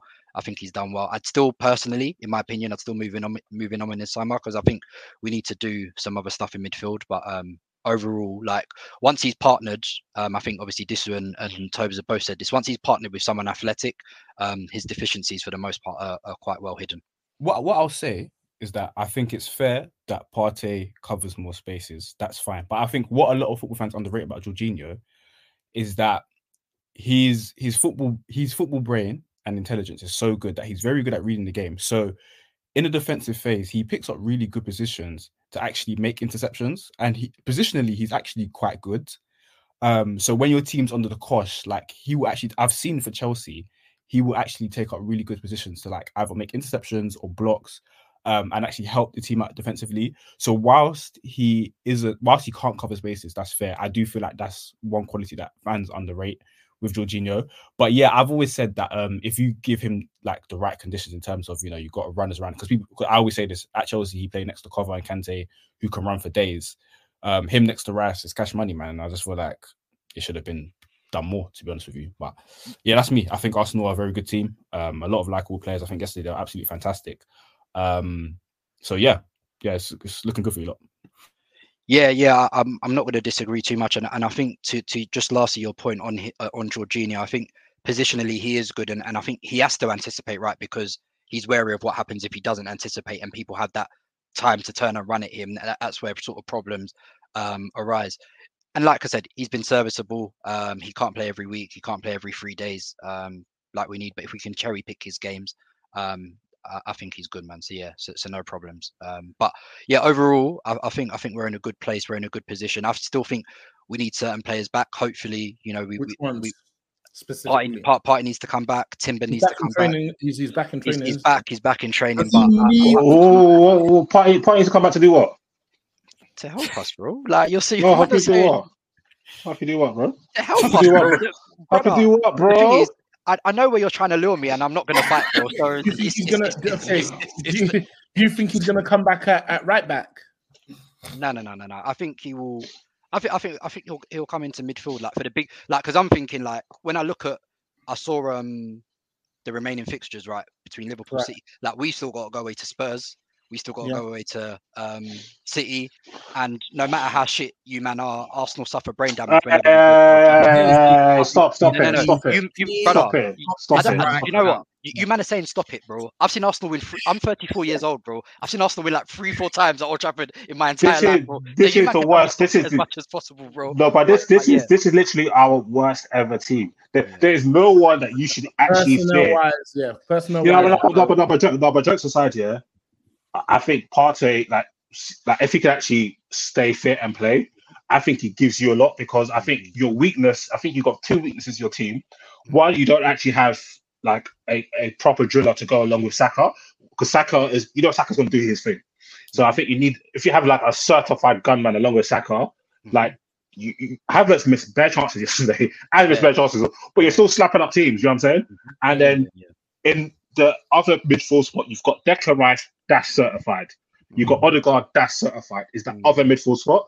I think Jorginho has been brilliant, because I think he can hold, like Declan Rice can't, he's not really there to be making and playing. Like Jorginho can hold his hand doing that, and it allows Declan Rice in the 8.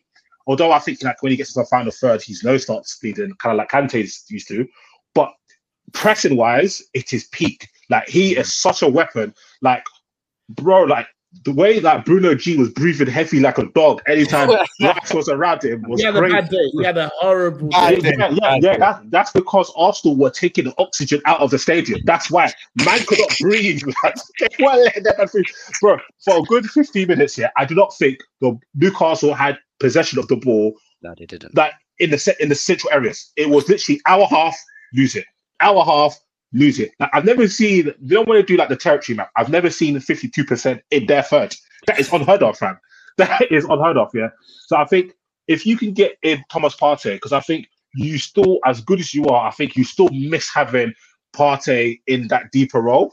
Like, you see what Jorginho gave you yesterday. You see what Jorginho gave you against Liverpool. So having Partey or Jorginho play that position, obviously I think Partey is a better player because one, I don't think his passing is quite as good as Jorginho's, but he's way better against the press. Like, he's brilliant against the press. He's more athletic. He's not like open Wi-Fi or Jorginho, and he could drive with the ball as well.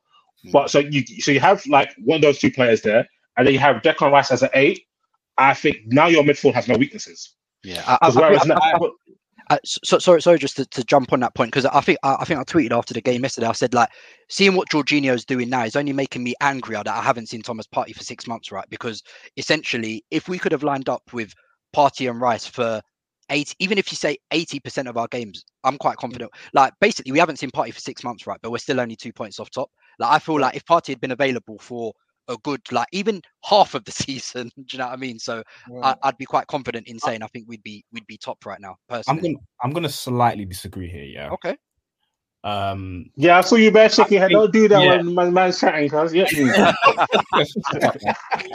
What I will say is that I think Partey is a brilliant player, but I think we're doing a bit too much here, personally. Now, the reason why I say that is because I think that what's more important for this Arsenal team is for Gingerbread Man to come back and stop missing big chances.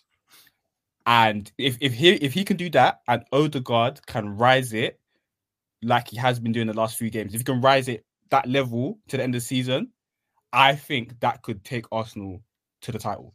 I don't necessarily. I think Arsenal win the league for Partey because, like you said, if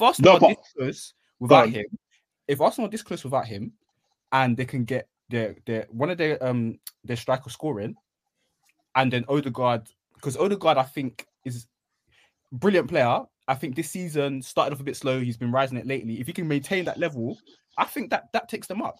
Okay, let me. I agree and disagree with you. Last season. Sorry, Tobes? They were top of the league with Partey playing in the 6 last season. Yeah, and they're near enough there without him. Yeah, but they're not top. They were top of the league comfy for a stretch last season. Partey playing week in, week out. Oh, yeah, no, I saw a stat that said basically in comparable fixtures to last season, the same point. Same points. And if they win next Saturday, they'll be 3 points ahead of where they were.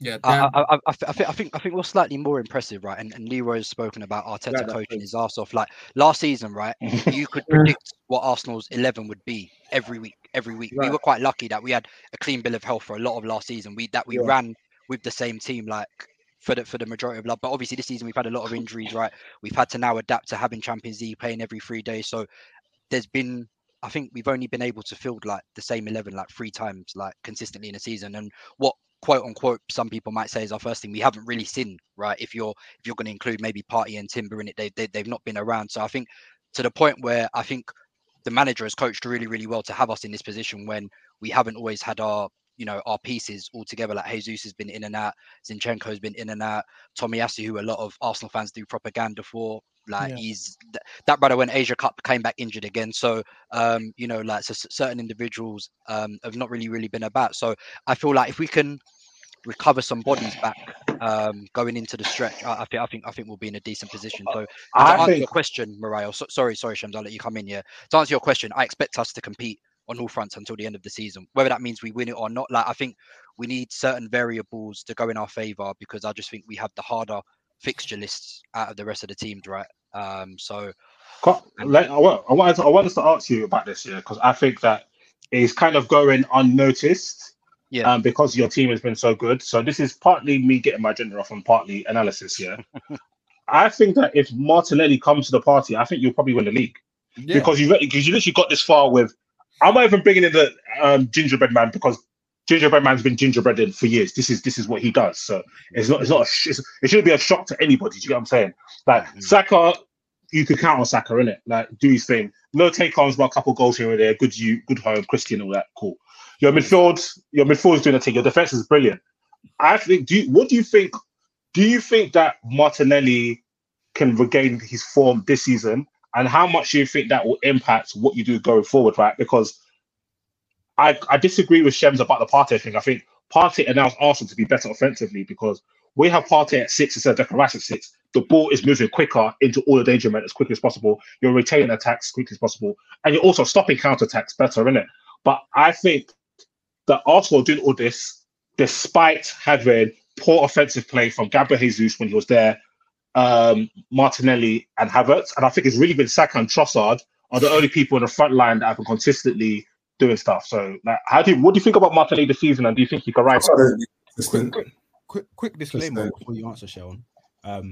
What I was saying about Partey is more about how highly I rate Jorginho as opposed to like. Yeah, we can tell you're doing your Jorginho prop. No, it ain't the Chelsea I work in Shem's yard. Sickening. I don't know what he thinks this is. This ain't Chelsea, bro. It's not sickening. You saw what we did yesterday. Man are shocked because they're not working, bro. They weren't taking him in. No, Shems is right. No. Shems is right. When people were shocked at Jorginho, I was like, you lot are fucking trolling. Like, you lot are trolling. You must be trolling.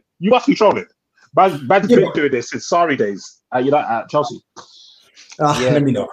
So I feel like this is asking about Martinelli, right? So let me pick my words carefully because I'm on. I know you're not a fan. I listened to the last touchy, so don't lie. Basically, you know they're gonna flog him. Kungs and German are waiting there. They're waiting to put, as Pat Bev would say, they're waiting to put belts ass. No, okay. Shell, you literally bench press both of them every week. Don't let the man push you off your opinion. Yeah? Nah, I don't think he's bench pressing Cougs. That's a heavy guy, bro. Yeah? Cougs is a heavy guy. Hey, threw an alley up to Tomes, bro. Oh, that's so good. Thank you, Tomes. No. In all seriousness, I feel like obviously up until January, most of our attackers have been stinking this season, but I feel like Martinelli's probably been the one who's, because we tend to concentrate a lot of our attacks down the right as well, right? This is mentioned, obviously, Saka, Odegaard, Ben White link up. That's a regular thing, and obviously we've integrated Havertz this season, and he's just not a passer by trade. Obviously, he's not necessarily asked to be in build-up. He's not involved in build-up, but almost to an extent, he's a second striker. So he gets into now the spaces that Martinelli was running into last season. So, you're not going to get any Havertz prop from me, Tobes. Don't worry, man. So I feel like Martinelli's probably been a symptom of some of the changes that we've had in midfield, but also that doesn't excuse him from some of his own individual actions, in my opinion, which at times can leave a lot to be desired. Sometimes poor, loose touches, but he just doesn't have the same ability to cook 1v1. Like, even if you can't cook 1v1, you've got to have the ability to maybe combine, maybe stretch in behind, just offer some different tools, which is why I was happy with what he did yesterday for the second goal, right? Made a run across and then had the cutback for Havertz. But yeah, I think we need to see more. Generally, he's got 6 league goals all season. It's not good enough, essentially. And probably between him or Trossard, they're probably Arsenal's best finishers. But we don't really get Martinelli into loads of shooting positions per game. So to answer your question, Dish, I think it's a case of, maybe the tactics aren't optimized to get the best out of him. But I also just think that technically that we need to see some more from him personally, in my opinion. And it's not necessarily a popular decision amongst us TG guys. It leaves a lot. We argue about it a lot, but I just think he individually needs to show out himself a bit more personally. So if he wants to be considered, he is who he is. Now I remember when he was coming through, you, Dr. Leroy, maybe a couple of other people expressed a lot of confidence in him making it, as it were, due to his as a striker. And I think that's been making it. I'm not even fussed where it is. I think that's been justified to a certain extent. But I think I agree with what the guy said on the last TG pod, that every player can't be everything. I think you've got Saka on the other side, right? You can kind of play him in any sort of system. He's shown that he can play in a variety of positions and play those positions really well. Maybe you just need better than what Gabriel Martinelli is, and he's a squad level player for the type of team you want to be, right? Even if he's not a squad level player, I just think we need to. One, I've never been a believer in that these guys should just be assured of their places. They need competition, right? So even though obviously we always joke about the Mudryk stuff, like I just think we needed another profile of similar to Martinelli or Saka because we don't really have that in the squad, and I'm sure that's probably something we're going to look to address in the summer, right? So players to adapt and to rotate and to keep them on their toes, right? Competition's important, right? Which is why Trossard plays probably more than most of the other squad players because he's able to play in a variety of positions, and more often than not, he produces in the final third. But I think Martinelli will get there. Like I said, it's not that I'm down on the player. Mean to you? Get there for me. Get there is put the ball in the net more. Put the ball in the net more. Like so, I like I said to your point, and Leroy made this on the point on the pod on Wednesday, is that not everyone can have everything, and maybe in my head, what I want from my wide guy is to do everything. Do you know what I mean? But obviously, not every wide player can do that. And that's fine, to be fair, because you can still be functional. Like we always talk about, for example, a Diego Jota at Liverpool, right? He's not really a flashy player. He's not someone who cooks guys 1v1, but he produces and he has a lot of end product on a regular basis. So that's kind of what I'm looking from Martinelli to at his optimum, maybe to be a Jota type level player who can play all across the front line, but produces, goals whenever you need from him. Yeah, so, I think that's fair. Obviously, with the season he had last season and his age, you get those typical. He's got XYZ and he's only XYZ age, and the feeling's kind of like the sky's the limit. And I guess it must be a little bit worrying because you're scoring goals for fun, right?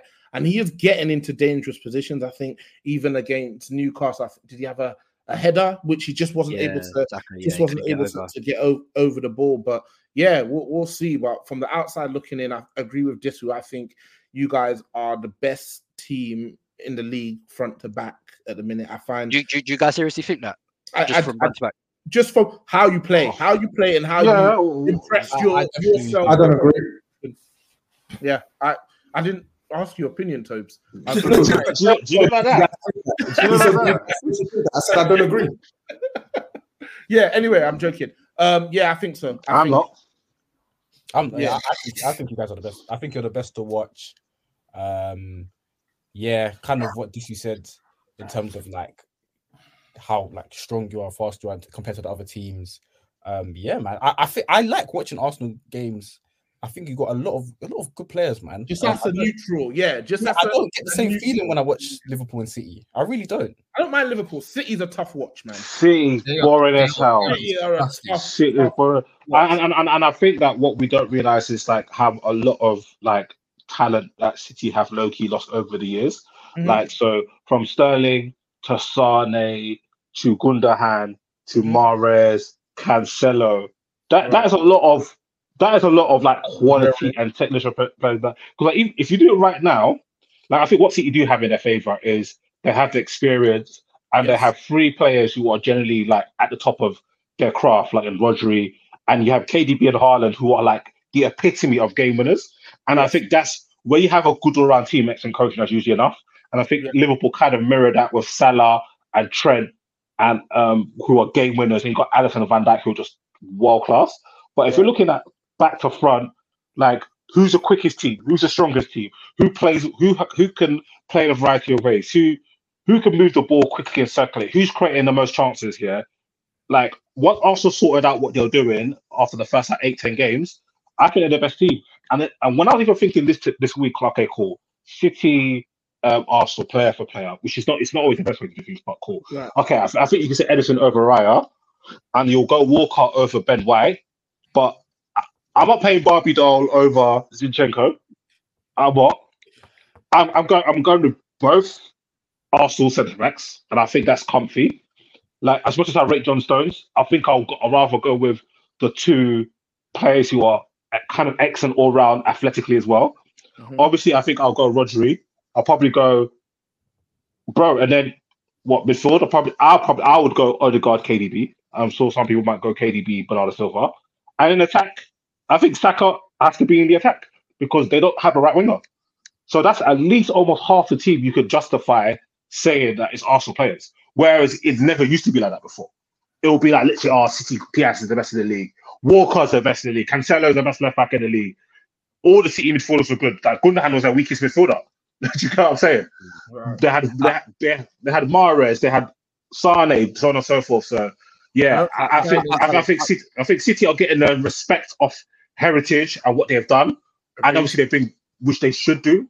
But I like to look at process results, and my eyes don't lie to me most of the time. Yeah, also the best team. I think essentially where we're at, right, and obviously most in the TG group are, you know, where we all support obviously what we're seeing, and we're massively behind the process. But I think just whatever we do now, it's only going to be validated by trophies, right? Do you know what I mean? So it's at the stage where there are some people who still don't really want to rate Arsenal, and that's fine. That's their prerogative, and I could understand that at the end of the day, because you only get your props. No, that doesn't make sense though. No, I hear what you're saying, Disu, but at the end of the day, like, people will always use that argument if you don't deliver at the end of the day, right? Because people like you, I trust my eyes, and what I see with my eyes, like, is Arsenal are packing teams, like, and it's great. Like, there aren't a lot of, like, on paper, a lot of weaknesses, but at the end of the day, it's not going to mean anything if again at the end of the season we've got nothing to show for it, innit? So Shall I tell you why I disagree? Because now this is back-to-back years. Arteta has shown he can mix it with the very elites, and your team is good. And what you always want is a chance. How many league titles have Liverpool won with Klopp so far? No, it's literally just been one. It's literally just not to say that one is like nothing, but it's been one in like 6 years. Well, in 8 years, he got there in 2015. It's now 2024 almost. Like in almost 9 years, he's won one league title. But what Klopp does give them is a chance. And obviously, unfortunately for people, Pep Guardiola is like the flipping Michael Phelps of football managing. So he's dominating all the awards, but all you can ask for is a chance. And the one time that Pep and City aren't at it, you're there to pounce. So the one time Pep and City weren't at it, Klopp was there to pounce. And that is what Arsenal fans can be. Yeah, fair. Yeah. Bro, they weren't at it that year. And they're there to pounce. Liverpool not sitting and getting like 97 points. I know, and the reason why Liverpool didn't win, because fucking Pep they've got 98. to get what I'm saying. Like, yeah, but then to your point, I was going to say to your point. Then, so I think it's quite clear for me. Arsenal are top 2 best teams in the league. I think they're better than Liverpool. I think the only team that I would put ahead of them is City. However, yes, they have played the best football in the league in the last couple of months. But to Sean's point, they need to go ahead and take the title off Man City to be considered the best. They do. And right now, different things. That's two different things. Yeah, no, it's different things. But I'm saying even on Man City, on Man City, you can be the best and not win. You know that, right? Yes, you can. But what I'm saying is, I believe Man City are the best, and they do win. That's what I'm saying to you. I believe they're still the best. You're saying they're the best based on their heritage. You're not saying they're the best based on what you're watching now. No, yeah, but I'm not saying. I'm saying that in recent weeks. Wait, one sec. In recent weeks, yes, I would say it's probably since December. I think Arsenal have played the best football, right? But Man City, guys, you man are saying, "No, yeah, they're boring. They're this, they're that." Okay, cool. But be that as it may, they have still beat the brakes off a few teams in recent weeks. This is a team that had won like 11 or 10 or 11 games straight. They've only drawn once. Like, this is the fashion. We're talking about the fashion of the. But you're talking about the fashion. You're talking about the fashion, but being the best team isn't just about fashion. It's about you're the best. No, but you're conflating different points. So I'm not. I don't think I am conflating it. When we watch football, how you win matters. So just winning 1-0. 2 1-0 performances can be completely different. So we're saying when you watch Arsenal on a pitch, as they go about the process of playing football, they have been the best football team in the league this season, right? That's it. If they will accumulate more points, or if they will go about the business of accumulating more points to Manchester City, it's completely different, because Manchester City still do have Erling Haaland, they still do have Kevin De Bruyne, they still do have Pep Guardiola as their manager, they still do have top-class players from front to back. But you telling me that they've won loads of games, so that makes them the best, when I'm watching both of these teams, and I watch Manchester City struggle to create anywhere near as many chances against the same teams that Arsenal are routinely breaking down, I don't agree. I don't think they are.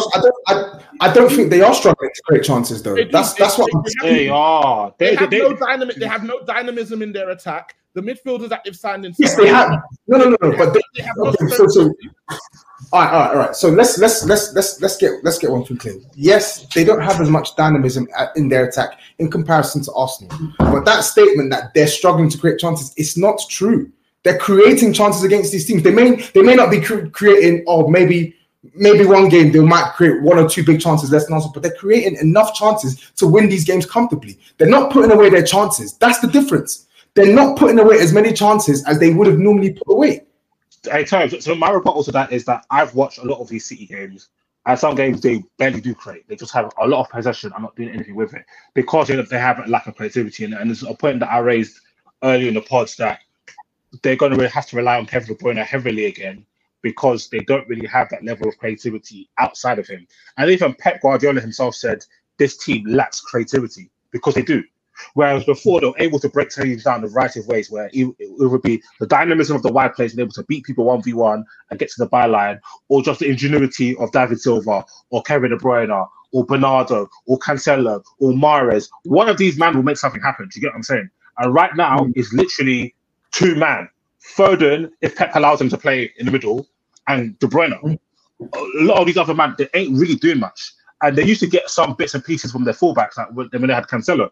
They're not really getting much. They're not really getting much from Walker or Barbie-Doll or Ake, whoever they play at fullback. They're actually relatively struggling. But with City, because they're such a good team and they do dominate the ball, they're going to have enough chance. By purely having the ball for 70% of the game for 90 minutes, you're going to have enough opportunities to get a goal or two. But let's remember, we're comparing them to Arsenal and also comparing them to previous City teams, right? Where usually, even when Liverpool won the league, I still think that City might have had a bigger goal difference. Usually, City goal difference is always clear about everybody. Even right now, the goal difference is all quite similar, and that kind of shows where City are because we're used to see City home team 4-0, home team 3-0, home team 5-0. Even Haaland isn't scoring at the same clip he was before. Obviously, still scoring at a great rate. So I think this kind of shows that they are not as dominant as they were before because I think they are an aging team. I think they are an aging team. Okay, so that's where I agree. I don't think they are as dominant as before. I'm still saying I still have them marginally ahead as the best. No. I understand why you do. That's what I think they've built off enough equity and their performances this season is enough to have them first. But me personally, when I watch Arsenal and I watch City, it's like watching something in 4K and watching something in 480p. I think like the Arsenal players look like they are just they look like 21st century, and City players look like the Brooklyn Nets with Paul Pierce and Kevin Garnett. Like that's how them are looking right now. I think I think we will see whether what we're saying is I think it will come out a lot in the next few days where they play Spurs, Arsenal, Liverpool. I think over the next month or so. But I think for me, in a lot of the games I've watched recently, so especially like Chelsea game, for example, and even yesterday, City they've developed this habit of like sleepwalking a little bit through periods of games. So against Chelsea, it took for Poch to retreat before they started to, because like this is, I completely agree with what this you said last week. It looked more likely for 60 minutes for Chelsea to get a second goal than for City to score. City weren't creating nothing against Chelsea for like 60 minutes. It was only when we retreated. And then even yesterday, they started off quite well, to be fair. And then there was like a period like in the middle towards the second half where nothing was really happening, to be honest. And I think in these next few games against the likes of Spurs, against the likes of Arsenal, I think they play Liverpool. I think in those periods against those teams of real quality, they can get hurt. And it will show whether what we're saying is correct will show in those games, in my opinion. So, but I think for me, the reason I think where I stand with the Arsenal thing, I think Arsenal just have the best blend of both teams.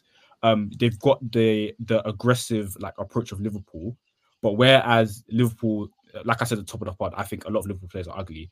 Arsenal have actually got that quality, and they also have the ingenuity and the patience, the poise of City, and they kind of blend it together, and that's why they're the best watch, in my opinion. City are at the moment. City are nowhere near as aggressive as they were 2018, 2017, and Liverpool simply the quality in their team, that front line of Nunes is simply not what it was in prime Klopp. Simple as that, really. So yeah. Elijah, you've kept pretty quiet. Where do you stand? Nah, because I didn't watch the City game because I wanted to watch Bayern versus Leipzig. But then I just looked at their 11 and I just saw that team and I said, "This is the ugliest City team I've seen in a long. It's just terrible. Like the way they set up, it's just like Pep's. Like of all the people, I would not expect to fall into this trap about pace and power and Pep's doing it just like fucking. They're just giants all over the pitch, and then just these stodgy players. Like he's playing Nunes left wing, Mateus Nunes left wing. I was like, oh god, man! Like it's just really ugly. Like I watched them play, and I'm like, versus Spurs, and like Shem said it, versus Spurs, versus Liverpool, versus Arsenal. They've slept walk through games, and it's cost them at least 7 points now because they've slept walk through games, and even against the lesser team, they sleep walk through games, but because they're good enough or the other team is shit enough, they win them. They're not a good team to watch. They need to do something to. I mean, like it's easy to say they need to replace the quality of Kevin De Bruyne, but like that's really hard. But I mean, they just need to get some quality back into the team. They just need to get some ingenuity back into the team. They lost Gundogan. Right. Cancelo, Mahrez, like even though Pep's gone down an interesting route, right? And I think when he won the Champions League last season, they kind of asked him about this team, and he spoke about like our fullbacks are proper defenders now, you know. And I think he saw that as a kind of potential weakness in the team, and that was why they were able to be more successful on the continent. So I guess he's justified in his trouble. Right? We spoke about this in the AMP chat, though. I think their summer strategy was not good, in my opinion. Right? I think they're still getting by because they still have at the core of it some elite players and an elite coach. But I don't think their recruitment in the summer was good enough. I think he's gone down this route of adding more runners to the team, but with the quality that they've lost, they've not replenished. Gundogan and Mahrez, you've lost ingenuity there. These aren't just players who, okay, they can score goals. These are players who actually have an abundance of technical quality and the ability to make something out of nothing. And I feel like they've decreased the number of players that can make something out of nothing in this team. And that's where I feel like they're becoming unstuck in certain matches. Yeah. And the worst thing is this, like, and that system, sorry, yeah. That stupid system as well. Like, if John Stones isn't available, stop playing it. Stop playing it. Hey, when I see Kanji midfield, it's ridiculous. Have you seen that meme of? I think it's like a mom who's like, brother, that's a Kanji midfield. It's not even just the Akanji thing as well. Even Alvarez, like. He's bled out this season. Stop playing him in midfield. Phil Foden is cooking now. I could understand it before, but Phil Foden has been cooking for like 2 to 3 months straight now. Put him in the middle. If Kevin De Bruyne's not there, put this guy in the middle. It's ridiculous, man. So I actually think they're doing a lot. Pep is doing a lot of self-harm here. It's ridiculous. Like literally. We need to understand Pep Guardiola is played a poacher and a centre back in midfield, and no one is saying anything about it. This is disgusting. I hate like that game versus Chelsea. It was absolutely despicable. And just he has no respect for Poch. When he set up, that is the biggest indictment on Poch. He said, Alvarez, I know you're Chicharito Hernandez with a bit of Jeunesse Quoi. You're playing centre midfield, brother. It's just Caicedo and Enzo. It's nothing special. Like, these men stink. They can't even run. Look at them. Look at these biscuit boys. Just be at the edge of the box to start beating off shots. That Chelsea performance was a red flag. I'm sorry. That was a big. Sorry, another thing as well. I am sick to death of watching Julian Alvarez play number 10. I'm absolutely sick of it, bro. This guy, you know, this guy's getting away with murder, by the way, because he routinely goes through games doing nothing. Nothing, bro. Nothing. Like, no. But that's what City players do. I don't think it's down to him though. He's not a 10. Yeah, I know. It's Pep making me sick. You know what I'm saying? And the thing is, this is your best team, yeah. He's had to find a way to shoot. No, bro. With the manager can set them up differently. So don't try it, you pussy. Don't try it. They've lost a bit. I agree. So don't try that. Don't try that shit with me. No. Bro, since you had him. Man told me all the things that are wrong with they're the best team. Anyway, They're still up there. Let's talk him in, yeah? We'll see, man. Anyway, let's close up firstly with our award section. So we'll go around do the usual. I will start with Elijah this week. Elijah, who's your star of the weekend? Star of the weekend. Ooh, I will go with Jorginho. Shems, your star of the weekend. Alex Iwobi, big up. He had a tough month after AFCON, abusing that. But keep up with the goods. Nah, is it more for the abuse or is it for the performance? Both. Dissu, who is your star of the weekend? Elijah took mine. I want to do a bit of hashtag diversity and inclusion. So I want to go with Van Dijk. Cool. Sharon, who's your star of the weekend? Yeah, Elijah took mine. So I'll go with Douglas Luiz. You can say we are allowed to repeat names. Oh, we're allowed to repeat. The week where Casemiro was Saudi bound for everyone on the pod. So cool. If you can... Jorginho too, then Jorginho. Cool. And Tobes, who's your star of the week? Maurizio Pochettino for bottling the League Cup final. So yeah, that's my star of the week. Thank you. Thank you much. Shems, who have you got on the surveillance? Under surveillance, Caicedo has to be. Cool. Sharon, who have you got under surveillance? Wow, why did I say it like that? Surveillance. Sven Botman. You took wow. He served up a nasty concoction. I feel like he's got a lot of hype, and I'm not particularly sure why he's got a lot of hype. I don't know at all, but I thought he was cheeks, and he got absolutely spun out of his loafers yesterday, man. He's not very good. Actually, sorry, Mariah, I want to change mine. Sorry. Can I change mine?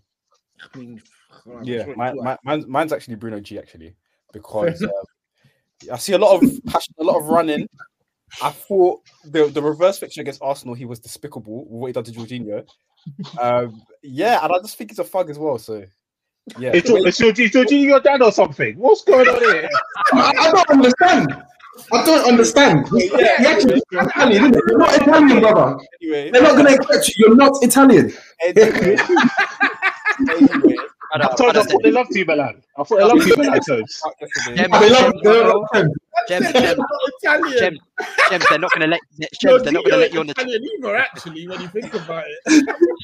James, they're not going to let you on the train in Italy, my bro. You're not Brazilian. So, who have you got under surveillance?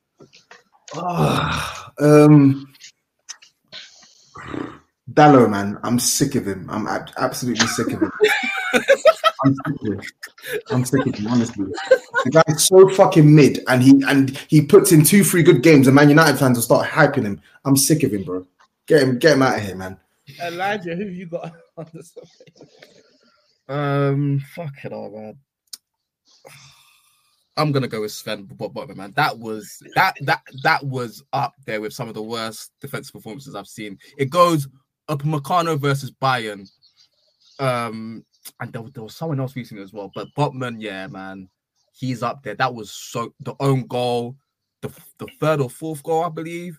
Yeah, and just did somebody either pass to an Arsenal player or did he get stripped of the ball? He passed it to an Arsenal player for the third goal, and then for the second goal, he didn't know where Havertz was. It was an absolute disaster class, and it got so bad that he had to get dragged. So, yeah, that's horrible when that happens. Dissu, who have you got under surveillance? Shems took my one, Bruno Guimaraes. They spoke heavy in your name, and now all I see you running around like your security at a flipping shopping market, like chasing after kids, fam. Like, how about some football, my brother? Like, nah, man.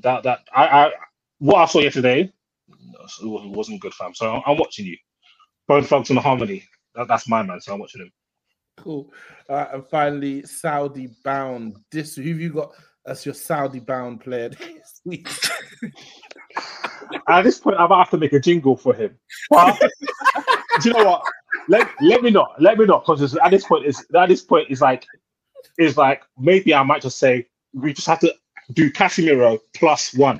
So do you know, like when you get invited to a wedding, you need a +1. So Casemiro's going. So who's going to sit next to him on the train? Who's going to take the private play picture of him? You don't take a private plane pictures. And he also sits with you on the flight, even if you don't know I'm going this week. Yeah, so my Saudi bound is I'm sorry. I don't know what his first name is, but Caicedo. Nah. You know what his first name is? I don't know what his first name is. I don't know what his first name is. I think his first name is actually Moses. It's Moses, Maxwell, Mohammed. Who knows, bro? I don't. Moses Caicedo.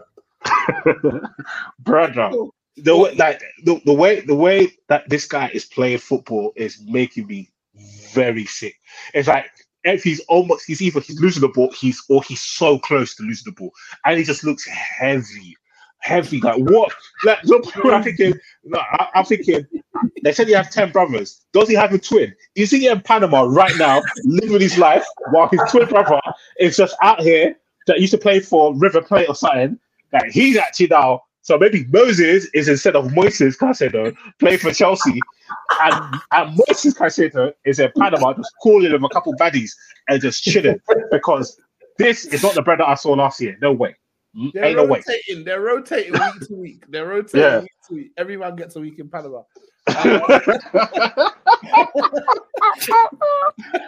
Elijah, who's your Saudi bound? If you're a midfielder and over the age of 18 at Man United, get on that fucking plane, bro.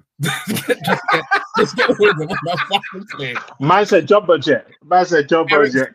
Casemiro, Mount, McTominay, Bruno. Get them all. Amrabat. Don't forget Amrabat. 18 Amrabat, no, but he's going back to Amrabat, yeah. He could go. He probably got a yard there already. He could go too, man.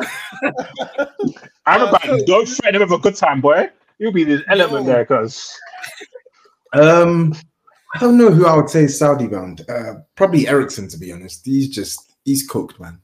Mate, I don't think he can take the heat. I don't think he can take the heat. No. Please. Shebs, who've you got as your Saudi bound? Mine is Diogo Dalot. That brother's supposed to be fighting grass. The actual footballers to play. Look, yeah, I don't even like him, but it wasn't that bad. Fuck you. Nah. It's not good enough. He isn't good enough. He can't make it. You know what? I think that's that he gets from the Man United online presence. Yeah, that's what I think it's a reaction to. That's what irks me. Yeah, I think that's what's sickening. He's getting too much praise. Oh, he's been our player of the season. No, he's fucking whack, bro. The guy is whack. He can't cross. His decision making is terrible. He's a mediocre defender at best. Like, what is he good for? He's not good enough to be the starting fullback at Man United. He wouldn't make the bench at Arsenal. He wouldn't make the bench at Chelsea, right? He wouldn't make the bench at Liverpool. So what are we doing here? What? And Sharon, who is your Saudi bound this week? Yeah, Rafa Varane, my brother. It's time to call it a day. Champions League Varane. You asked if this is so funny to me because the way you hold on to agendas, you man have hated Vinicius for no reason just because he got compared to Saka. No. I don't hate Vinicius. I love Vinicius. No, fair of you man hate Vinicius. It's I don't hate Vinny. But yeah, but Varane, the knees are cooked, bro. It's time to get on that plane, bro. Let's call it a day, man. Fair enough. Thank you. There's one that a listener asked for in listeners' questions a couple of weeks ago, and it's meant to be student of the week. So the idea behind this is a player who was still young enough to go back to uni. So every week I keep saying that I'll mention it, but I don't know if any of you have any players. Look, I do. He's so lucky. He's so lucky he has left the Premier League because it would have been Sancho every single week, bro. Mine's just got Nacho. Easy. Mine's just got Nacho. Here is how you kick the ball without letting it roll underneath your studs. Yeah, you're allowed to kick. Here is how to dribble. When you have a 2-on-1 counter attack, you draw in one player and then you pass it to your teammate. Okay, for sure. I'm seeing United fans doing here's who we should build around, and I'm seeing Garnacho in the lineup. I said, you lot are in a toxic relationship with failure. You lot are in love. Stockholm syndrome with failure. Garnacho is a building block. My life, man. Oh, bro, stink. Bro, stink. With his stupid tats and his stupid hair. Stupid. That's teeth and tats to you. Some listeners' questions. First one is from Pondre1. What is your all-time favorite hate watch? Joy from seeing a rival team lose, draw. Hey, Mariah, remember when Arsenal got knocked out of Olympiacos? Me, you, and Mees ran amok in that group chat. Oh my God. For 6 hours straight, we had a fucking party. Yeah. Oh my God. Nobody spoke. Are you hearing the joy in his voice, even just like trying to relive the moment? Nobody spoke. Nobody was silent. And you know what's peak about WhatsApp? Obviously, you can see that people have read your message. So good. So good. They're listening to the voice note. And they don't understand how much of a drug that is for me. Don't respond. But if I know you've come in and you've seen it and you haven't responded, it's a lose-lose, but it's better for you to come in and be kettled. Because if I know you're not responding, I'm going to act a damn fool. It is, but that one, and also Brighton at home, Arsenal, when they lost 3-0 last year. Oh my God. Because obviously I'm in the peak of my tussle with Dr. Leroy about Partey, yeah? Right. So, and obviously this is when the Arsenal fans were still Lionel Jorginho to prop up Thomas Partey. So they'll lose it and they're like, oh, if watch when Partey comes on, it instantly got so much worse. And they could see the 2 goals. Oh my God. I couldn't have drawn it up better. But yeah, those are the 2 hate watches that come to mind, man. Yeah, any other hate watches, guys? Yeah, I think anytime Liverpool lose, it just gives me an extra year of life. I can't even lie, man. I hate that club with all my heart. So last season was one of the best times of my life. That Jan to March when we were winning and they were losing. I mean, I couldn't ask for anything better, man. I'm sorry, Elijah. Remember that the Crystal Palace 3-3-3-0. Oh my days! That day. That day. Oh my God. That day. That day, and day. Also when they lost 3-1 against Madrid and Trent had that disaster class, that was one of the Vinicius went crazy on him. That plus Atletico Madrid, nah, man. Atletico Madrid. The Morata one. Oh my God. Atletico was the peak. Atletico was the peak. That was wonderful. Curb stomps. Look. Curb stomps. Twitter was united. Look, that actually might be the best hate watch of all time. That was a generational hate watch. Look, yeah, I won't say that COVID was worth it, but damn.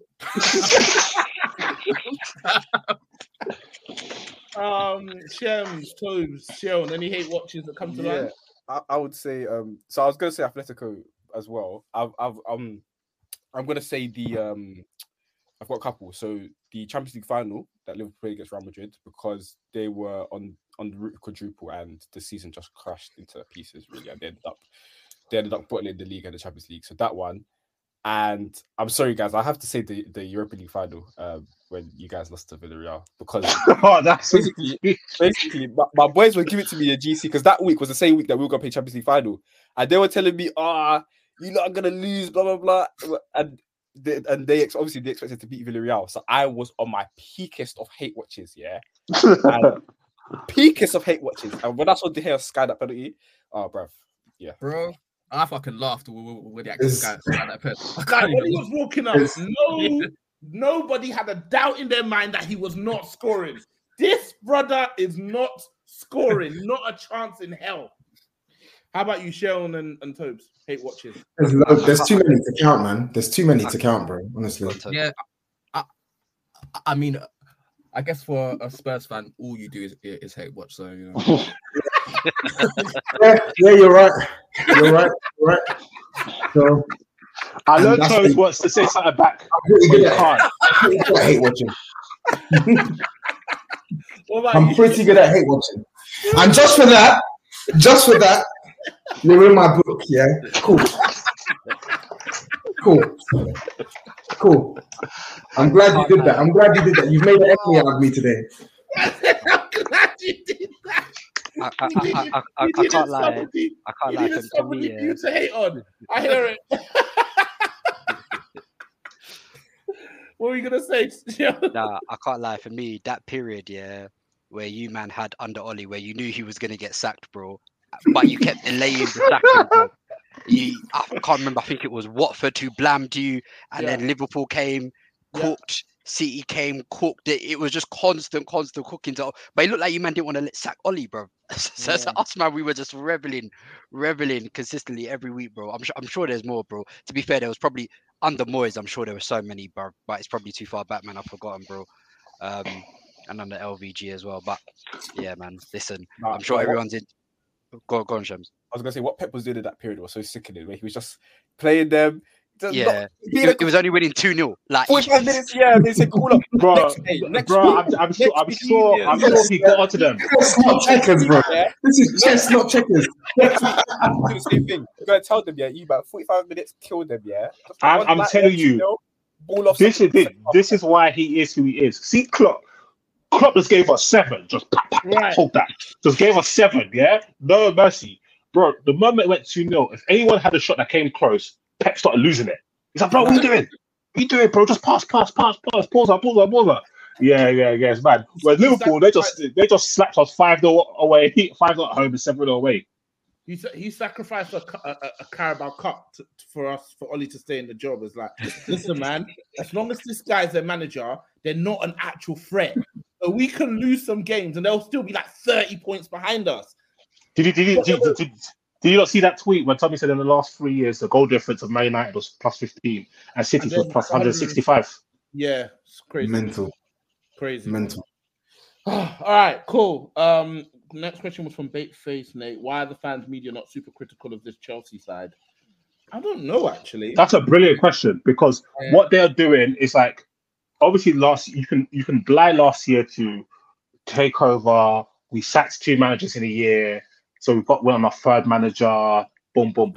But you've had a new manager who's meant to be the established manager a whole pre-season, and they have been absolutely shambolic. It should be a bigger story. But I think this probably speaks to the fact that Chelsea are relatively, in this country, they don't move the needle. Because if this was like Arsenal or Liverpool, I think it'll be a bigger story. But yeah, it's actually crazy. Like their ineptitude is very, very mad. Yeah, I can't completely disagree with that. I think the reality is Chelsea don't have as much heritage, as much like eyes on them as like Liverpool, Arsenal, and United. Like they're the 3 heritage clubs of the country. Like let's just be real, innit? As big as Chelsea are, and I think Chelsea are massive. But I think the actual real question is, why hasn't the criticism been on Potter? Because the same thing last year. There's no criticism on Potter last year as well. So. Yeah, man. Like, I've never seen football manager is the only job where guys are allowed to not do their job. If any of us walk into our jobs tomorrow morning and do what these men do, make those decisions, we're getting cooked. You're not passing probation, brother. The Potter one is interesting though, because outside of fans talking about it, I'm not really seeing any like heavy mainstream media criticism of Poch. I don't think I'm seeing it, You're not. I haven't seen it. Anyway. Gary Neville did do due diligence today. What did Gary Neville? Yeah, $1 billion bottle. Billionaire blues bottle jobs. That's not for the billionaire blue bottle jobs. The way Gary Neville spoke with Chelsea today is like it parallels with how he used when Arsenal were bad and every he would just absolutely kill them. That's what he done today. Yeah, but like I feel like in extra time he was ripping you lot to shreds in extra time. Yeah, because it's like. It's so like when you see a team that play bad, but it's like that badly, where it's like they were the favorites going into extra time, and they literally handed the initiative to a bunch of 13-year-olds. It's crazy, bro. Yeah. None of these men are actually even real footballers. Liverpool just grabbed them from like on the way to the airport, not to the train station. Okay, cool. Can you do 10 kickups? Yeah, of course. Okay, cool. Hey, jump on. None of these men are real, fam. None of these men are real, bro. None of them man are real, fam. These guys aren't even tall enough to be on Love Island, and they were playing against Chelsea. I can't believe it. Oh no, that was despicable, man. Yeah, it's poor. It's pants. And I don't want society or the football community, to get used to Chelsea being crap. That's what I don't want. Because why don't you want that? I don't want that because they've been such an insufferable.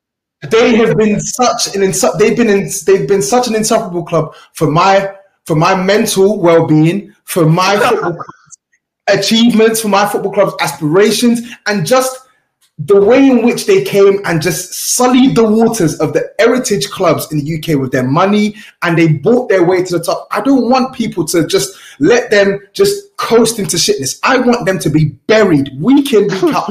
Bury this team for the shitness that they are. Bury them. I want them dead and buried. Big man. Crimea River, man. Next. I want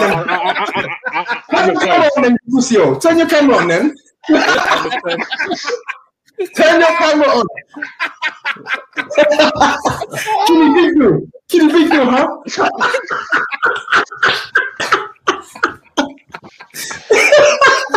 Next one. Miraculous Marie, shout him out. I think he sends a question pretty much most weeks. They say that we're expecting for Man City to go on their annual 11 to 13 game winning run to the title, but doesn't it seem as though Arsenal have clicked into their stride without aforementioned Timber, Partey, and Tomiyasu? I think we've kind of answered that already. Yeah. Why they mention Jiggers I don't even play? Bro, I'm tired of it. Tomiyasu is permanently injured, and so is the Ghanaian. Timber is not coming back for the rest of the season. Just allow it, man. Please. How many league games has Timber played for Arsenal? One or two. He's 55 minutes in the Prem. That's it. You don't even know what you got. You don't even know what you got there, brother. Right? You don't even know what you got out. We missed Timber. We don't even know what you got. It pisses me off. They're like, look, and the thing is, yeah, they cooked me on Twitter for this, but I don't care, man. Arsenal fans are on to me every time, and it gives me endorphins. It doesn't matter. Like they cooked me for this because the thing is, I rate Arteta. I think Arteta's doing a sick job, yeah. But you can speak on Arteta doing a sick job by speaking on how well your team have played and the style of play, so on and so forth. Man are like, oh my god, he's doing this with the injuries. Hold on, Saliba's always there, Gabriel's always there, Ben White's always there, Saka's always there, Odegaard's always there, Rice is always there, Martinelli's always there. Stop, man, are talking like man's playing El Nelly false nine to get by, bro. I don't want to hear these sub stories, fam. I don't want to hear it. It's ridiculous. Oh my god, they're missing Gabriel Jesus. That's good for you. You don't understand. That's a bloody miracle. Jesus Christ. Get me mad, fam. Look, you're at your ass, sounds of it. The question I'm thinking for, after that masterclass from Gary Neville, what's the best piece of commentary in a football match bar the Aguero moment? Yeah, the Aguero moment's the worst. So I don't know what my man's chatting about. Right. No, there's one Man United game here, and we were getting packed in, and we were so dead. And Gary Neville was just ripping the man because I don't like the players. Remember, he was they're not likable. They're not like. Nah, I think when we came back from 2-0 down to beat City 3-2, I think at 2-0 down, I think Pogba missed a chance, and then we went out for a corner. And then it panned to Pogba, and he was smiling. And then Gary Neville said to the commentary, "Why is he smiling for?" And I was like, Gary Neville was so angry at Pogba that game because he thought his hair was blue, even though it was mainly blonde.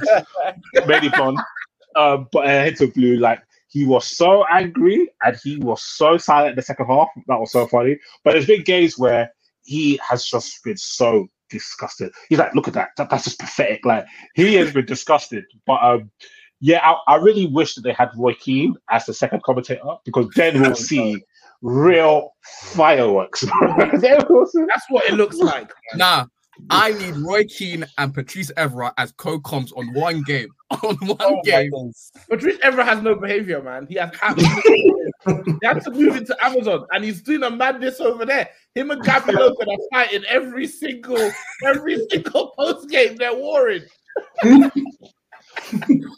All right, last couple of questions. First one from Miles B93. Excluding Messi, Neymar, and Ronaldinho, who are some players you regret never seeing play in the Premier League? Hold on, random back to the last commentary one, yeah. David, because you know that recently I've been posting a lot of like classic clips. Andy Gray, the way he said break down goals was fucking elite. He was like, I look at the past. What does he say? Go on your back, so go finish it. Nah, come on. Come on. That's what he called heritage. He was a proper heritage commentator, man. Heritage. Sky weren't the same after he left. Honestly. At all. But there was a tweet that said the best part of his commentary was a part where he used to make up random conversation between the players. Perfect. That is a creative genius. That is a creative genius, bro. That is a creative genius. Bro. He's gone. Put it on my head where I could get to that. Yeah. And he's gone. Thank you very much. What a legend. What a fucking legend, man. Players that I wish we saw playing in the Premier League. Yeah, I would have loved to have seen R9 at his peak, Zidane at his peak. But I know the way they would have cussed some of these guys, being like, "Oh, they don't work hard enough." Like, you know, if Riquelme comes to the Prem, they would have killed him. I was just about to say Riquelme, but it'll have to be in a particular team, like Arsenal. For real. And then we were able to see like his genius. I was gonna say Riquelme. That's such a sick one. I think who else? I'm gonna say Kaká, you know, because just after he won the Ballon d'Or, I remember City wanted him, but he said no, and then he went to Madrid. But also, Kaká had the attributes to thrive in the Prem. Yeah, like, he was pure, like certain, and I think Kaká could have fitted in quite a few different teams. Obviously, I know AC Milan, right? It was when they used to play the diamond, didn't it? And he was just behind the two strikers. That proper suited him, but. It'd be interesting because probably like in a modern team, right? He'd play like maybe like advanced in like a midfield three. Yeah, or he'd have to play from. The thing is, he could probably play on the wing because he was so fast as well. Anyway, he wouldn't really like. I think Kaká's one of those players from the past that would have absolutely no problem in this day and age. Yeah, I don't think he had everything like in terms of his PMPs, technique. He was just amazing. So yeah. And that was the thing about that AC Milan team is that it was all vets, right? He was the only one who could really stretch and get beyond and like cause issues with pace for the opposition. It's like, Kaká, if you don't run, I will never forget. Yeah, I will never forget watching. Sorry guys, I'll never forget watching United at the San Siro. That free. Oh, we got Pats. That was the day when I said this game of football is a beautiful thing. I remember that game. I remember what we're doing in that game. Kaká scored a goal, where he outpaced Vidic. He waited for Vidic to catch up just so he could chop him. I said, "Come on, dog." Bro, Cena flicked it over a sliding player and volleyed the ball into the bottom corner. Bro, that game, I said, yeah. And who was the striker? Was it Gilardino? What's his name? The one who didn't score like for bad games and he just buried our keeper. He came on to do a Thierry Henry typical finish. I shut off the TV.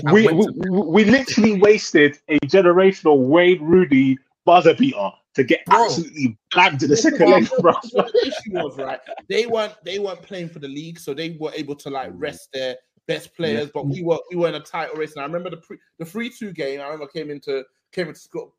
I can't remember what year it was, college maybe. And my friend was like, "Did you see what Seedorf did to Carrick and Scholes in the first leg?" I was like, "Nothing, man. What are you talking about? We won, man." He's like, "Okay, we're gonna watch it together. We're gonna watch it together. Second leg." So second leg now, we're watching it together. You see it beside me. You see that?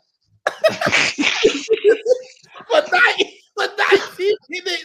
No, you were the Man U fan as well. Oh man, it's horrible, man. But you see, when you think about like iconic, especially Champions League performances, you always think of Kaká. But he saved so many iconic performances from, like, if you think just like the amount of times he would just pick up the ball from his own half here, he would just run past man and he would just tuck it, bro. Like Kaká was one of those.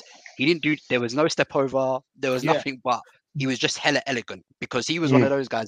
You know, when you see man sprint, bro, like they're taking, like Kaka's taking 1-2 strides for every little 10 steps that you're taking, boy, and he's eating up ground. And I remember Kaká once scored a goal for Brazil when Messi was there trying to chase him, and he was just getting dusted. Yeah. that was the first ever game at the Emirates. I remember. Oh, was it? Before Arsenal even played there? Yeah, and I was there. I went to that game. Yeah, he was running faster with the ball than Messi was without it. I've never seen anything like it. I was like, I didn't even know you could move that fast, bro. Yeah, Messi was fighting for his life to keep up. Yeah, and then it was hilarious, and he gave up. I think Kaka said he created like his own technique, right, for like being able to like dribble and carry the ball because he was so quick, and it was like watching something from the future coming back to play with these lot, especially in that AC team, because obviously super technicians, right, and like super experienced guys, but they're all like early 30s, mid 30s, Andre Pirlo can't run. Yep. He's the only one just carrying the ball, watched one random Serie A game at my friend's house because he loved him, and it was like they were like 2-0 down in the first half, and he scored like a hat trick in the second half for them. Bad boy. And this was before he like blew up. So yeah, I would have loved to see him. I think Mbappe from. I would love to see Mbappe obviously now.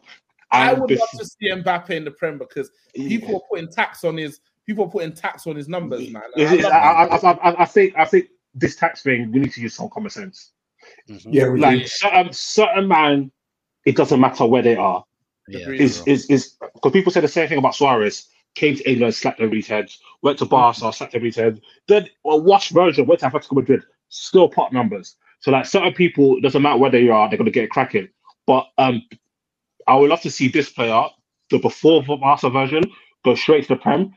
Dembele, he was such a fun watch. He was such a ridiculous player. The way he used to sit people down, left foot, right foot. It'd been really amazing to see him in the Premier League for like a team like City or Arsenal, like a really good attacking team off the wing. So that'd been 66. Iniesta. I would have loved to see Iniesta. Oh, of course. I knew I was missing somebody. The greatest midfielder of all time. Iniesta. Iniesta. I've never seen a midfielder better than him in my life. No, but Iniesta is another one. He can only play for a specific couple teams. Like if you sent him to certain teams, yeah, where he could just get like they're just gonna boot him off the pitch, bro. Like he needs to be in a certain environment, like with Pep. I don't think you can even boot Iniesta off the pitch. Like Can you get close enough to? But because he's like low center of gravity, and he does everything with such speed, whether it's one touch or dribbling between you. Obviously, they'll foul him and stuff, but like as long as he's not in a team where the ball's going over his head, where they're just fighting the ball like Luton and that. But yeah, as long as he's in a team that can try to play small ball, it'll be amazing to see him in the Premier League, man. Yeah, there's been some great players over the years. I think that is pretty much it. The rest is just slandering Chelsea. Okay, final question from Lacasse_Stina. What is the greatest match in the history of the sport? 2023 World Cup final has to be up there for the drama, for everything that went into that for sure. There's been a couple like there's one City Liverpool game where I genuinely couldn't believe the level of quality.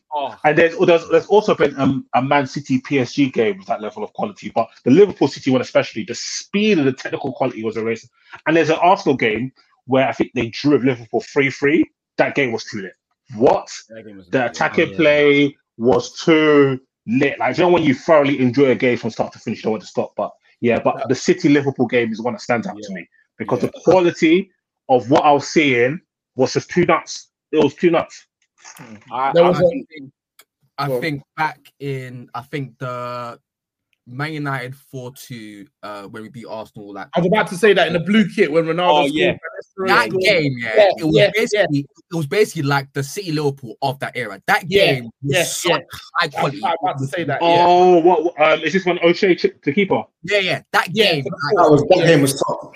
That game was absolutely. And then there was also in the Champions League, Liverpool versus Arsenal, the second leg of the quarterfinal. Oh, that was amazing. That was an amazing. The Theo Walcott game. Yeah. Was that Ryan Babel? That's the Ryan Babel when he scored late on. Is that the one? Yeah. That game as well. The quality in both of those games, literally top tier.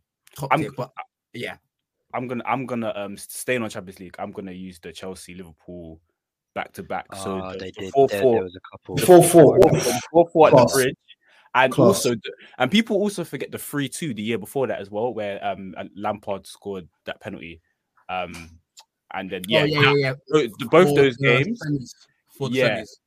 Both of those games. Oh man, just amazing. What about the game where Ronaldinho scored that goal against Czech. Did you guys get to a 3-0 lead? I can't remember. Yeah. It was a 3-0 lead. I was sick when Chelsea went up 3-0. I felt sick. I was. The funny thing about that game, is that we were missing, I think, Drogba and Rob Ben, I think it was. So then we had Johnson and Duff up there. Everyone thought it was a wrap. Nah. Mate. Bro, Chelsea ran ramp in the first 10 minutes. I was like, what's going on? Yeah, I felt sick, man. They really did. There's been so many. I don't know if Tobes, Sharon, you have any classics to add? Are you talking about Spurs classics or what? General, man. Are there any bloody Spurs classics? Oh, that game when you guys were 2-0 up against us and then we came back and beat you 4-2. 5-2, was it? Yeah. 5-2. Yeah. 5-2 even. Live, love, laugh. Yeah. Really? What about the one when you lost 6-1 at home? How about that? Ooh, I remember that one. When was that? That was in like. There's a couple North London derbies. The 08-09 one, the 4-4. The 4-4. Yeah. And then that was class. There was also one at White Hart Lane where it was like 3-2 in the first half, something like that. There was there was the 5-4 at White Hart Lane. Oh, that's a good one. Oh yeah. 5-4 at White Hart Lane. Jermaine Defoe, the goal that Jermaine Defoe scored in that game, by the way. Yeah, I remember. Nah, Perez's one doesn't get spoken about enough. Perez one, yeah. There was a couple of the ones where we beat Spurs 5-2 twice, where they went up and we came back both times. So, yeah. And also there was a Tottenham Chelsea game, the 4-4. I remember that. Yeah. During that game, the commentary is so vivid in my head. There was Berbatov had a chance right at the end, and Martin Tyler's like, "It's Berbatov," and he didn't. Fucking hell, man. Joe Cole ran right that game still.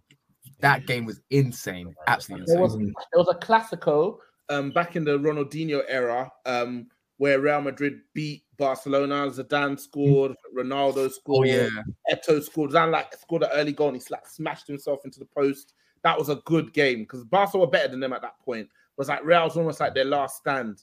And also there was the Clasico where Messi scored in the last minute. Again, the quality in that game was absolutely insane. Was it the one where he put the shirt? Yeah. That game, insane quality. I remember. Obviously, this isn't even like a classic game. This is just they scored Madrid this game. The one where Barca beat Madrid 5-0, and like that was like as close to like Villa's goal, bro. Yeah, there was one that they had under Pep.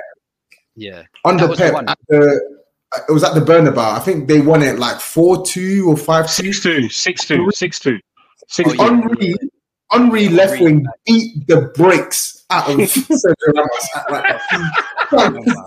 He tore him to shreds, bro. Like it was crazy, man. It was crazy. So many, man. So many. I think when there's a bit of like something on the line makes it always better. When you're seeing great teams go head to head, when you're seeing loads of goals for the most part, but those games where sometimes it's just two teams of high quality and they're just cancelling each other out. And they're just literally just cancelling each other out all over the pitch. They always stand long in the memory. But guys, this is coming to 2.5 hours. The longest pod I've done in a long time. But a pleasure, as always. Elijah, Tobe, Shems, Disu. I think Shems and Disu are half asleep at this point. Yeah. But a pleasure, man. Do this again, lads. Peace. Yo.